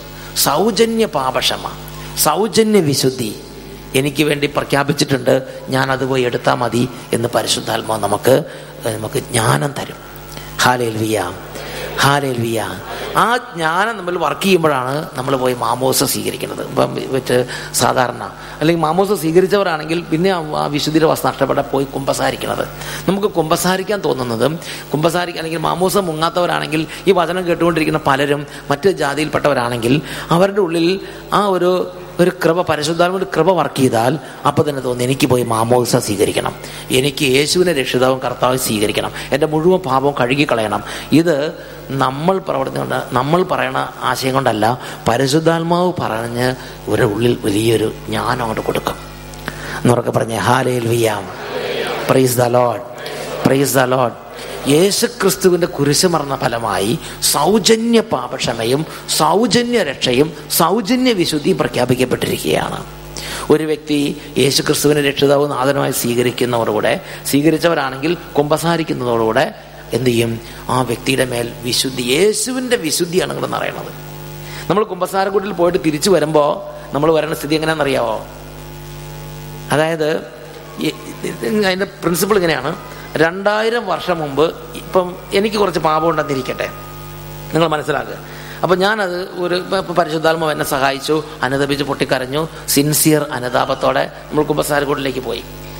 അപ്പോൾ അതിൻ്റെ പ്രിൻസിപ്പിൾ ഇങ്ങനെയാണ്: 2000 വർഷം മുമ്പ് യേശു എൻ്റെ ജീവിതത്തിൻ്റെ സർവ്വ പാപകരമായ അവസ്ഥകൾ ഏറ്റെടുത്തിട്ടുണ്ട്, എനിക്ക് വേണ്ടി കുരിശ് മരിച്ചു. ഇന്ന് ഞാൻ അനുതപിച്ച് കുമ്പസാരക്കൂട്ട് എന്ന് എൻ്റെ പാപങ്ങൾ ഏറ്റു പറയുമ്പോൾ യേശു 2000 വർഷം മുമ്പ് എനിക്ക് വേണ്ടി പ്രഖ്യാപിച്ച സൗജന്യ പാപക്ഷമ എനിക്ക് കിട്ടുന്നു. എൻ്റെ പാപം മുഴുവൻ യേശുവിൻ്റെ ആ കുരിശ് മരണത്തിലൂടെ യേശു ഏറ്റെടുത്തു, യേശുവിന് സമർപ്പിക്കുന്നു, കൊടുക്കുന്നു. Price the Lord. യേശു അതിനെക്കുറിച്ച് ബൈബിളിൽ പറഞ്ഞെങ്ങനെയാണ്? 1 പത്രോസ് 2:24 1 പത്രോസ് 2:24 അവിടെ നമ്മൾ വായിക്കുന്നത് എങ്ങനെയാണ്? 1 പത്രോസ് 2:24 അവൻ നമ്മുടെ പാപങ്ങൾ സ്വന്തം ശരീരത്തിൽ വഹിച്ചുകൊണ്ട് കുരിശിലേക്ക് കയറി നമുക്ക് വേണ്ടി പാപപരിഹാര ബലിയായി. അല്ലേ? വായിച്ചു നോക്കിയോ, നിങ്ങളുടെ വായിച്ചു നോക്കിയേ. നമ്മുടെ പാപങ്ങൾ സ്വന്തം ശരീരത്തിൽ വഹിച്ചുകൊണ്ട് അവൻ കുരിശിലേറി. അപ്പോൾ നമ്മുടെ മുഴുവൻ പാപങ്ങളും യേശുവിന്റെ ശരീരത്തിൽ വഹിച്ചുകൊണ്ട് യേശു കുരിശിലേക്ക് കയറി. അങ്ങനെ കുരിശിൽ കടന്ന് പടഞ്ഞു മരിച്ചു. കുരിശിൽ കടന്ന് പടഞ്ഞു മരിച്ചപ്പോൾ യേശു നമ്മുടെ എല്ലാ പാപങ്ങളും അവൻ്റെ ശരീരത്തിൽ വഹിച്ചു. എന്നിട്ട് യേശു എന്തായി മാറി? യേശു പാപമാക്കി മാറ്റപ്പെട്ടു. അത് 2 കൊരിന്തോസ് 5-ാം അധ്യായം 21-ാമത്തെ വാക്യത്തിൽ 2 കൊരിന്തോസ് 5:21 അതായത് ഈ പാപങ്ങളെല്ലാം ഏറ്റെടുത്തപ്പോൾ യേശു പാപമാക്കി മാറ്റപ്പെട്ടു. യേശുവിൻ്റെ വിശുദ്ധി നമുക്ക് ഒരു വലിയ വെച്ചുമാറ്റം നടന്നിട്ടുണ്ട്. യേശുവിൻ്റെ വിശുദ്ധി യേശു നമുക്ക് തന്നു. ഹല്ലേലൂയ. യേശു നമ്മുടെ പാപങ്ങളെല്ലാം 2 കൊരിന്തി 5:21 വായിച്ചു നോക്കിയേ. എന്തെന്നാൽ അവനിൽ നാം എല്ലാവരും ദൈവത്തിന്റെ നീതിയാകേണ്ടതിന് പാപമറിയാത്തവനെ ദൈവം നമുക്ക് വേണ്ടി പാപമാക്കി. അപ്പം യേശു എന്തായി മാറി? യേശു പാപം ആക്കി മാറ്റപ്പെട്ടു. അപ്പൊ യേശു ഒരിക്കൽ പോലും പാപം ചെയ്തിട്ടില്ലാത്ത വിശുദ്ധി തന്നെയാണ് യേശു. അപ്പൊ യേശുവിന്റെ വിശുദ്ധി, യേശു ഇപ്പൊ പാപമായി മാറി. നമ്മുടെ പാപങ്ങളെല്ലാം ഏറ്റെടുത്തപ്പോൾ, ലോകത്തിന്റെ പാപങ്ങൾ ഏറ്റെടുത്തപ്പോൾ അപ്പൊ യേശുവിന്റെ വിശുദ്ധി അങ്ങോട്ട് പോയി. യേശുവിന്റെ വിശുദ്ധി യേശു നമുക്ക് തന്നു. നമ്മുടെ പാപം യേശുവിന്റെ ശരീരത്തിൽ ഏറ്റെടുത്തു. Praise the lord. എൻ്റെ പകരക്കാരൻ, ഒരു വലിയ വെച്ചുമാറ്റം നടന്നു. എൻ്റെ പകരക്കാരനായി യേശു കുരിശിൽ മരിച്ചു. പരിശുദ്ധാത്മാവ് നമ്മൾ വർക്ക് ചെയ്യാൻ തുടങ്ങി. നമ്മൾ പരിശുദ്ധാത്മാവിനെ വെൽക്കം ചെയ്തു. പരിശുദ്ധാത്മാവ് നന്നായിട്ട് ആക്റ്റീവായാൽ ഇത് ഈ പരിശുദ്ധാത്മാവ് നമുക്ക് പറഞ്ഞു തരും. നിത്യരക്ഷയുടെ വഴി പറഞ്ഞു തരും. യേശുവിനെ അക്സെപ്റ്റ് ചെയ്യാനായിട്ട് പരിശുദ്ധാത്മാവ് ഒരു ഓപ്പണിംഗ് തരും. അങ്ങനെ ഓപ്പണിംഗ് തന്നെ നമ്മൾ അനുദപിച്ചു കുമ്പസാരക്കൂട്ടിൽ ചെല്ലുമ്പോൾ നമ്മുടെ മുഴുവൻ പാപങ്ങളും പോയി നമ്മൾ അവിടെ നിന്ന് നമുക്ക് വേണ്ടി പ്രഖ്യാപിക്കപ്പെട്ട ആ വിശുദ്ധി ഇങ്ങനെ സ്വീകരിക്കുകയാണ്. ആ വിശുദ്ധി ഏതുപോലുള്ള വിശുദ്ധിയാണ്? യേശുവിന്റെ വിശുദ്ധിയാണ് യേശു നമുക്ക് തന്നത്. അപ്പൊ നമ്മൾ തിരിച്ചു വരുമ്പോൾ യേശുവിനെ പോലെയാണ്. പിന്നെ യേശുവിന്റെ വിശുദ്ധി നമ്മളങ്ങോട്ട് ധരിക്കുകയാണ്. അതാണ് പറയുന്നത്, holiness is a free gift of God. കുരിശു മരണത്തിലൂടെ നമുക്ക് നൽകപ്പെട്ട സമ്പൂർണ്ണ സൗജന്യ ദാനമാണ് വിശുദ്ധി. ഇത് നമ്മൾ അക്സെപ്റ്റ് ചെയ്യണം, റിസീവ് ചെയ്യണം. അതിന് നമ്മളെ ഹെൽപ്പ് ചെയ്യുന്നത് പരിശുദ്ധാത്മാവാണ്. Praise the lord. ഹല്ലേലൂയ. ഇത് അനവധി ക്രിസ്ത്യാനികൾ ഗ്രഹിക്കുന്നില്ല. അവർ നമ്മൾ വിശുദ്ധി പാലിക്കാൻ വേണ്ടി ഇങ്ങനെ പരിശ്രമിക്കുകയാണ്, പക്ഷെ യേശുവിനെ അക്സെപ്റ്റ് ചെയ്യുന്നില്ല. Hallelujah. Praise the lord. Praise the lord. അപ്പോൾ നമ്മൾ ഇപ്പോൾ കാണുന്നത് യേശുവിൻ്റെ രക്തത്താൽ നമ്മുടെ സർവ്വ അവസ്ഥയെ മാറ്റി യേശുവിൻ്റെ വിശുദ്ധിയോടെ നമ്മൾ കുമ്പസാരക്കൂട്ടി തിരിച്ചു വരുന്ന സമയത്ത് വേറൊരു യേശുവാണ് കുമ്പസാരക്കൂട്ടി എന്ന് പറയുന്നത്. പാപത്തിൻ്റെ വഞ്ചന നിറഞ്ഞ ആസക്തികൾ കലുഷിതമായ പാപത്തിൻ്റെ മനുഷ്യൻ കുമ്പസാരക്കൂട്ടി മരിക്കുന്നു. കുമ്പസാരക്കൂട്ടി തിരിച്ചു വരുമ്പോൾ യേശുവിൻ്റെ വിശുദ്ധി ധരിച്ച ഒരു പുതിയ സൃഷ്ടി അവിടെ നിങ്ങൾ വരുന്നു. ഒരു മരണവും ഒരു ജനനവും കുമ്പസാരക്കൂട്ടി സംഭവിക്കുന്നുണ്ട്. പാപത്തിൻ്റെ മനുഷ്യൻ അവിടെ മരിച്ചു. യേശുവിൻ്റെ വിശുദ്ധി സ്വീകരിച്ച പുതിയ സൃഷ്ടി അവിടെ നിങ്ങൾ പുറത്തേക്ക് വന്നു. ഇതാ പഴയതെല്ലാം കടന്നുപോയി, പുതിയത് വന്നു കഴിഞ്ഞു എന്ന് 2 കൊരിന്തോസ് 5:17 പറയണത് യാഥാർത്ഥ്യമാവും. ഹല്ലേലൂയ. അടുത്തത് പരിശുദ്ധാത്മാവ് നമുക്ക് തരുന്നതാണ് ക്രൈസ്റ്റ് ഗീവ്സ് us പീസ്. നമുക്ക് സമാധാനം ശരിക്കും ഓൾറെഡി ഈശോ തന്നു കഴിഞ്ഞു. നമ്മളത് പരിശുദ്ധാത്മാവ് വർക്ക് ചെയ്യാത്തതുകൊണ്ട് നമ്മൾ എൻജോയ് ചെയ്യണില്ല. നമുക്കിപ്പോൾ ഒരു സമാധാനമില്ല, സ്വസ്ഥതയിൽ. വായിച്ചു നോക്കിയേ, ജോൺ 14:27, യോഹന്നാൻ 14:27. I give you peace. ഞാൻ നിങ്ങൾക്ക് സമാധാനം തന്നിട്ട് പോകുന്നു. എന്റെ സമാധാനം നിങ്ങൾക്ക് ഞാൻ നൽകുന്നു. ലോകം നൽകുന്നത് പോലെയല്ല ഞാൻ നൽകുന്നത്. My peace I give you എന്ന് പറഞ്ഞാൽ എനിക്കുള്ള സമാധാനം ഞാൻ നിങ്ങൾക്ക് തരുന്നു. യേശുവിന്റെ വിശുദ്ധി യേശു തന്നു. ഇതാ യേശു പറയാണ്, my peace I give you. എനിക്കുള്ള സമാധാനം ഞാൻ നിങ്ങൾക്ക് തരുന്നു. Praise the lord.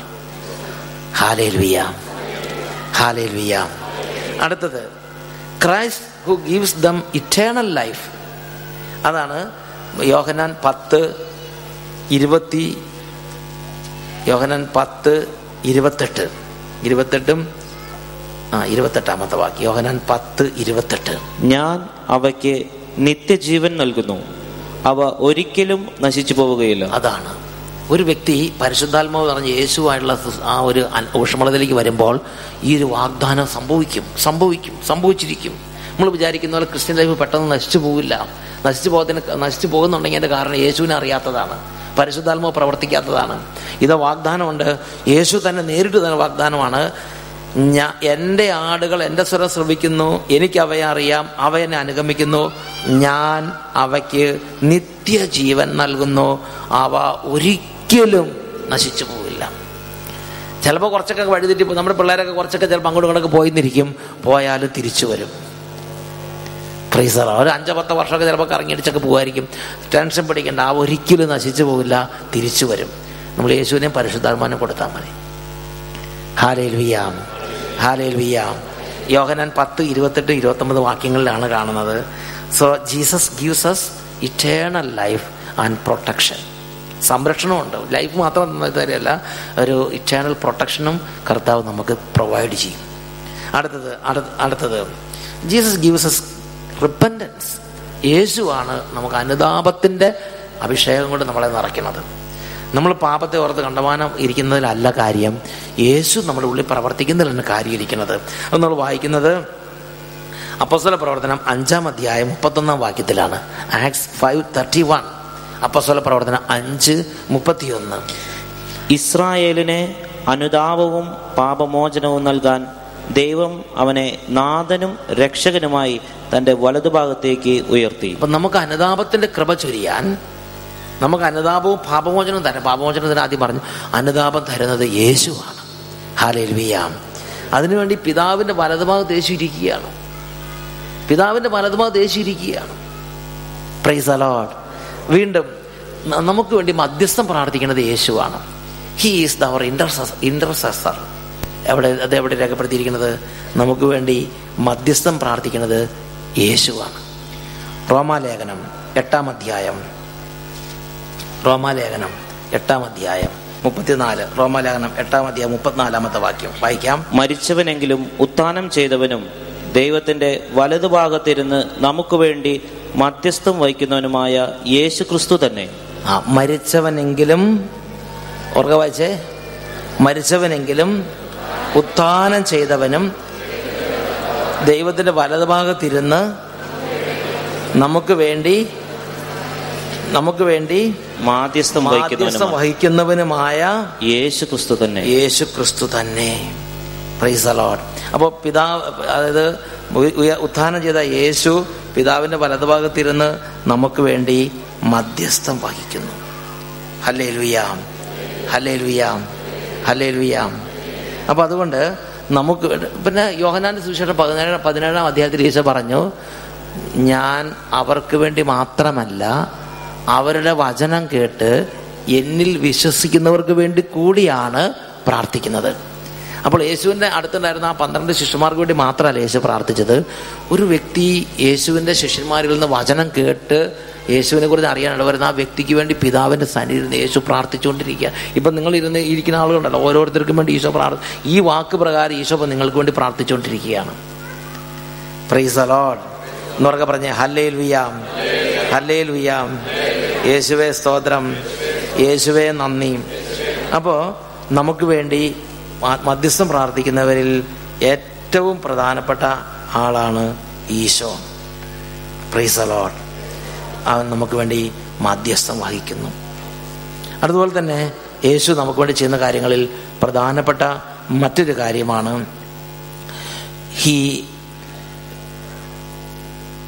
Jesus Christ help us to become children of God. യോഹന്നാൻ 1:12. It is Christ who enables us to become God's children. യോഹന്നാൻ 1-ാം അധ്യായം 12-ാമത്തെ വാക്യം. തന്നെ സ്വീകരിച്ചവർക്കെല്ലാം തന്റെ ദൈവമക്കളാകാൻ അവൻ കഴിവ് നൽകി. Praise the lord. അപ്പോൾ ഒരു വ്യക്തി തൻ്റെ ജീവിതത്തിൽ യേശുവിനെ കുറിച്ച് കേൾക്കാനും യേശുവിനെ ഹൃദയം കൊണ്ട് അക്സെപ്റ്റ് ചെയ്യാനും ഒരു അനോയിന്റിങ് നമ്മുടെ മേൽ പരിശുദ്ധാത്മാവ് തരും. പരിശുദ്ധാത്മാവ് നമ്മളെ യേശുവിനെ സ്വീകരിക്കാൻ നമ്മുടെ ഹൃദയം തുറന്ന ലിദിയയുടെ ഹൃദയം തുറന്നു. അപ്പോൾ മുതൽ ലിദിയ നിത്യജീവന്റെ അപ്പോൾ ഈ നിത്യജീവന്റെ നിയോഗമുള്ള വ്യക്തികളുണ്ട്. അവരെങ്ങനെയെങ്കിലും വചനം കേൾക്കും, അവരുടെ ഹൃദയം ദൈവം തുറക്കും. Praise the lord, hallelujah. ആ ജയിലർ, അവിടുത്തെ ഫിലിപ്പിയിലുണ്ടായിരുന്ന ജയിലിൽ കിടന്ന, തടവറയിലുണ്ടായിരുന്ന ആ ജയിലർ, അവിടെ അവർ പൗലോസും സീലാസും അവിടെ കടന്നു. അവർ ആ ജയിലിൽ കിടന്ന് അവർ സ്തുതിച്ചു, അവർ സുവിശേഷങ്ങൾ കടന്നു. അയാൾ മാമോദിസ മുങ്ങി നിത്യജീവന നിയോഗമുള്ളവർ അനുദിനം ചേർന്നുകൊണ്ടിരുന്നു. Price the Lord. നിത്യജീവന്റെ അഭിഷേകം ഈശോയിലൂടെ നമുക്ക് ലഭിക്കും. എഴുന്നേറ്റ് നിൽക്കാം. ഈ സമയത്ത് നമ്മൾ അതിതീഷ്ണമായിട്ടൊന്ന് പ്രാർത്ഥിക്കാൻ പോകണം. So Jesus Christ is the beginner and perfecter of our spiritual life. He is the head, he is the provider, he is the protector, he is the preserver. He is all things in all his believers. അവൻ എല്ലാറ്റിലും എല്ലാമാണ്. ഒരു വിശ്വാസിയെ സംബന്ധിച്ച് യേശു സർവ്വതുമാണ്. വിശ്വാസ ജീവിത തുടക്കം യേശുവാണ്. അതിനെ അനുദിനം പോഷിപ്പിക്കുന്നത് യേശുവാണ്. തായ്തടി ശാഖയം പോലെ ഹീസ് ദ ഹെഡ്. ഭരിക്കുന്നത് യേശുവാണ്. He's the supply. ഹെഡാണ് എല്ലാം സപ്ലൈ ചെയ്യണത്, എല്ലാം കൊടുക്കുന്നത് യേശുവാണ്. Praise the lord. Hallelujah, hallelujah. He is all in all his believers. He is all things in all the believers. Praise the lord. It is he who kept us from falling. He shall preserve and he will lead us, take us to heaven. അവസാനം യേശു വന്ന് നമ്മളെ സ്വർഗത്തിലേക്ക് കൊണ്ടുപോകും. Praise the lord. ഞാൻ വന്ന് നിങ്ങളെ കൂട്ടിക്കൊണ്ടുപോകും. ഞാൻ എയർപോർട്ടിൽ ഇറങ്ങി നിൽക്കുകയുള്ളൂ. നമ്മൾ യേശു വന്ന് കൂട്ടിക്കൊണ്ടുപോകും വീട്ടിലേക്ക്. അത് ലാസ്റ്റ്. അത്രയും കണക്റ്റഡാണ് നമ്മുടെ ജീവിതം ഈശോയും തമ്മിൽ. നമുക്കൊരു ഇൻറ്റിമസി ഇല്ല, കാരണം പരിശുദ്ധാത്മാവ് പ്രവർത്തിക്കില്ല. ഇതൊന്നും ഞാൻ ആഗ്രഹിക്കണമല്ലെന്ന് പറയാൻ പറ്റിയില്ല, പക്ഷെ അത് ഞാൻ പറഞ്ഞിട്ട് കാര്യമില്ല. പരിശുദ്ധാത്മാവ് പ്രവർത്തിക്കുമ്പോഴാണ് ഇതിൻ്റെ ഉള്ളറകളിലേക്ക് ഒരു മണ്ണിലേക്ക് വേറിറങ്ങണ പോലെ നമ്മുടെ ജീവിതം യേശുവിലേക്ക് അങ്ങോട്ട് ഇറങ്ങും. അത് നിങ്ങൾ ഈ കണ്ടമാനം വായിച്ചു പഠിച്ചിട്ടൊന്നും കാര്യമില്ല. പരിശുദ്ധാത്മാവിനെ വിളിച്ചപേക്ഷിക്കണം. Price the Lord. ഇനി പരിശുദ്ധാത്മാവ് ഇങ്ങനെ പുറത്ത് നമ്മൾ തീ പോലെ ഇറങ്ങണം എന്നൊക്കെ പറഞ്ഞാലും സത്യത്തിൽ പരിശുദ്ധാത്മാവ് ഈസ് ഓൾറെഡി ഗിവൺ, അല്ലേ? നമ്മുടെ ഉള്ളിലുണ്ട്. എന്തിനാ പരിശുദ്ധാത്മാവിന്റെ പ്രത്യേകത എന്താ? ഈ പരിശുദ്ധാത്മാവിനെ തന്നു, ഈ പരിശുദ്ധാത്മാവ് അവിടെ ഉണ്ട്. പിന്നെ എന്നേക്കും നമ്മളോടുകൂടെ ആയിരിക്കാനാണ് തന്നിരിക്കുന്നത്. പിന്നെ വിട്ടുപോകുന്നില്ല. പക്ഷെ sometime he may be inactive, അല്ലേ? ചില കാരണങ്ങൾ കൊണ്ട്. അപ്പോൾ നമ്മുടെ ചില പ്രത്യേക സാഹചര്യങ്ങൾ കൊണ്ടൊക്കെ ചിലപ്പോൾ വേണ്ട പോലെ കെയർ ചെയ്തില്ല, നമ്മൾ അവഗണിച്ചു, നമ്മൾ ഗ്രീവ് ചെയ്തു, പരിശുദ്ധാത്മാവിനെ ദുഃഖിപ്പിച്ചു. Price the Lord. സാരമില്ല. വീണ്ടും പരിശുദ്ധാത്മാവ് വൈരാഗ്യം വെച്ചുകൊണ്ടിരിക്കുന്ന ആളല്ല. ഒരിക്കലും പഴയ കാര്യം പറഞ്ഞ് നമ്മളെ വേദനിപ്പിക്കില്ല. He's ready to forgive and he's ready to give everything. Praise the lord. ഇന്ന് നമ്മൾ പരിശുദ്ധാത്മ നമ്മൾ തീ പോലെ ഇറങ്ങണം എന്നൊക്കെ പറയുമ്പോൾ ഓൾറെഡി ഉള്ള പരിശുദ്ധാത്മാവ് ജ്വലിക്കാൻ വേണ്ടിയാണ് നമ്മൾ പ്രാർത്ഥിക്കുന്നത്. അത് ഉള്ളിൽ ഓൾറെഡി ഉണ്ട്. ആ ആത്മാവ് ജ്വലിക്കാൻ വേണ്ടിയാണ് നമ്മൾ പ്രാർത്ഥിക്കുന്നത്. രണ്ട് കരങ്ങൾ ഉയർത്തിപ്പിടിക്കാം. അനോയിന്റിങ്, ഒരു പരിശുദ്ധാത്മാവ് ഉള്ളിൽ കിടന്ന പരിശുദ്ധാത്മാവ് കത്തി ജ്വലിച്ച് അഭിഷേകമായിരുന്നു അറിയട്ടെ. ഉറക്കെ പറഞ്ഞേ ഹല്ലേലൂയ, ഹല്ലേലൂയ, ഹല്ലേലൂയ. എല്ലാവരും സ്തുതിക്കുക.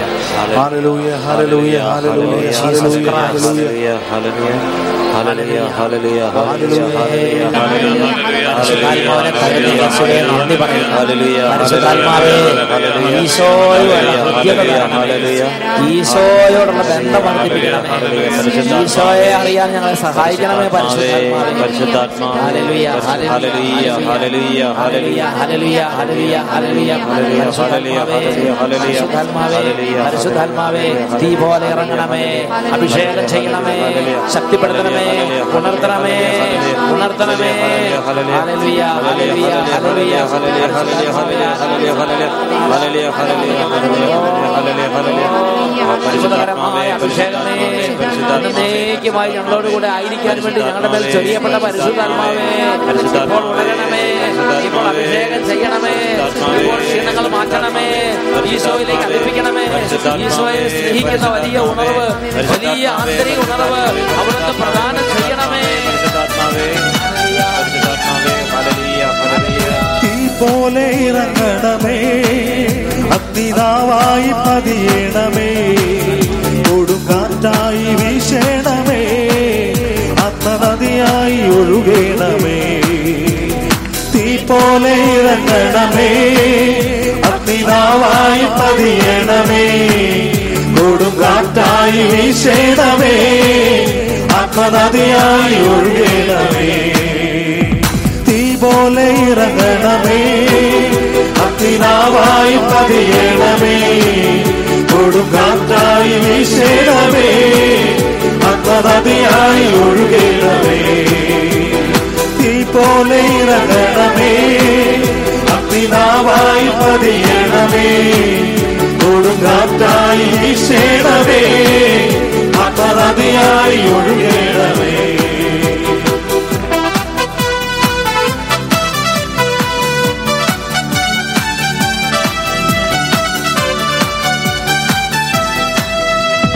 സീനായി മലമുകളിൽ ഒരു തീജ്വാല ഞാൻ കാണുന്നു. ഇസ്രായേലിൻ ദൈവമേ, ആ തീ എന്നെ നിറയ്ക്കണമേ. സീനായി മലമുകളിൽ ഒരു തീജ്വാല ഞാൻ കാണുന്നു. ഇസ്രായേലിൻ ദൈവമേ, ആ തീ എന്നെ നിറയ്ക്കണമേ. തീ പോലെ ഇറങ്ങണമേ, അഗ്നിനാവായി പതിയണമേ, കൊടുങ്കാറ്റായി വീശണമേ, ആത്മനദിയായി ഒഴുകണമേ. തീ പോലെ ഇറങ്ങണമേ, അഗ്നിനാവായി പതിയണമേ, കൊടുങ്കാറ്റായി വീശണമേ, ആത്മനദിയായി ഒഴുകണമേ. കൈകളടിച്ച് പരിശുദ്ധാത്മാവേ, ഉറക്കെ വിളിച്ച പരിശുദ്ധാത്മാവേ, പരിശുദ്ധാത്മാവേ, പരിശുദ്ധാത്മാവേ, പരിശുദ്ധാത്മാവേ, പരിശുദ്ധാത്മാവേ, പരിശുദ്ധാത്മാവേ. അസ്ഥിയുടെ താഴ്വരയിൽ ഒരു സൈന്യത്തെ ഞാൻ കാണുന്നു. അധികാരം പകരണമേ, ഇനി ആത്മാവിൽ പ്രവചിച്ചിടാ. അസ്ഥിയുടെ താഴ്വരയിൽ ഒരു സൈന്യത്തെ ഞാൻ കാണുന്നു. അധികാരം പകരണമേ, ഇനി ആത്മാവിൽ പ്രവചിച്ചിടാ. തീ പോലെ ഇറങ്ങണമേ, അഗ്നിനാവായി പതിയണമേ, കൊടുങ്കാറ്റായി വീശണമേ, ആത്മനദിയായി ഒഴുകണമേ. തീ പോലെ ഇറങ്ങണമേ, അഗ്നിനാവായി പതിയണമേ, കൊടുങ്കാറ്റായി വീശണമേ, ആത്മനദിയായി ഒഴുകണമേ. കൈകൾ താഴ്ത്തി അടിവശങ്ങളിലേക്ക് കൈകളടിച്ച് ആത്മാവേ, പരിശുദ്ധാത്മാവേ, ഹൃദയത്തിന്റെ ഉള്ളിൽ നിന്നും വലിയ ദാഹത്തോടെ പ്രാർത്ഥിക്കുകയാണ്. പരിശുദ്ധാത്മാവേ, പരിശുദ്ധാത്മാവേ, പരിശുദ്ധാത്മാവേ.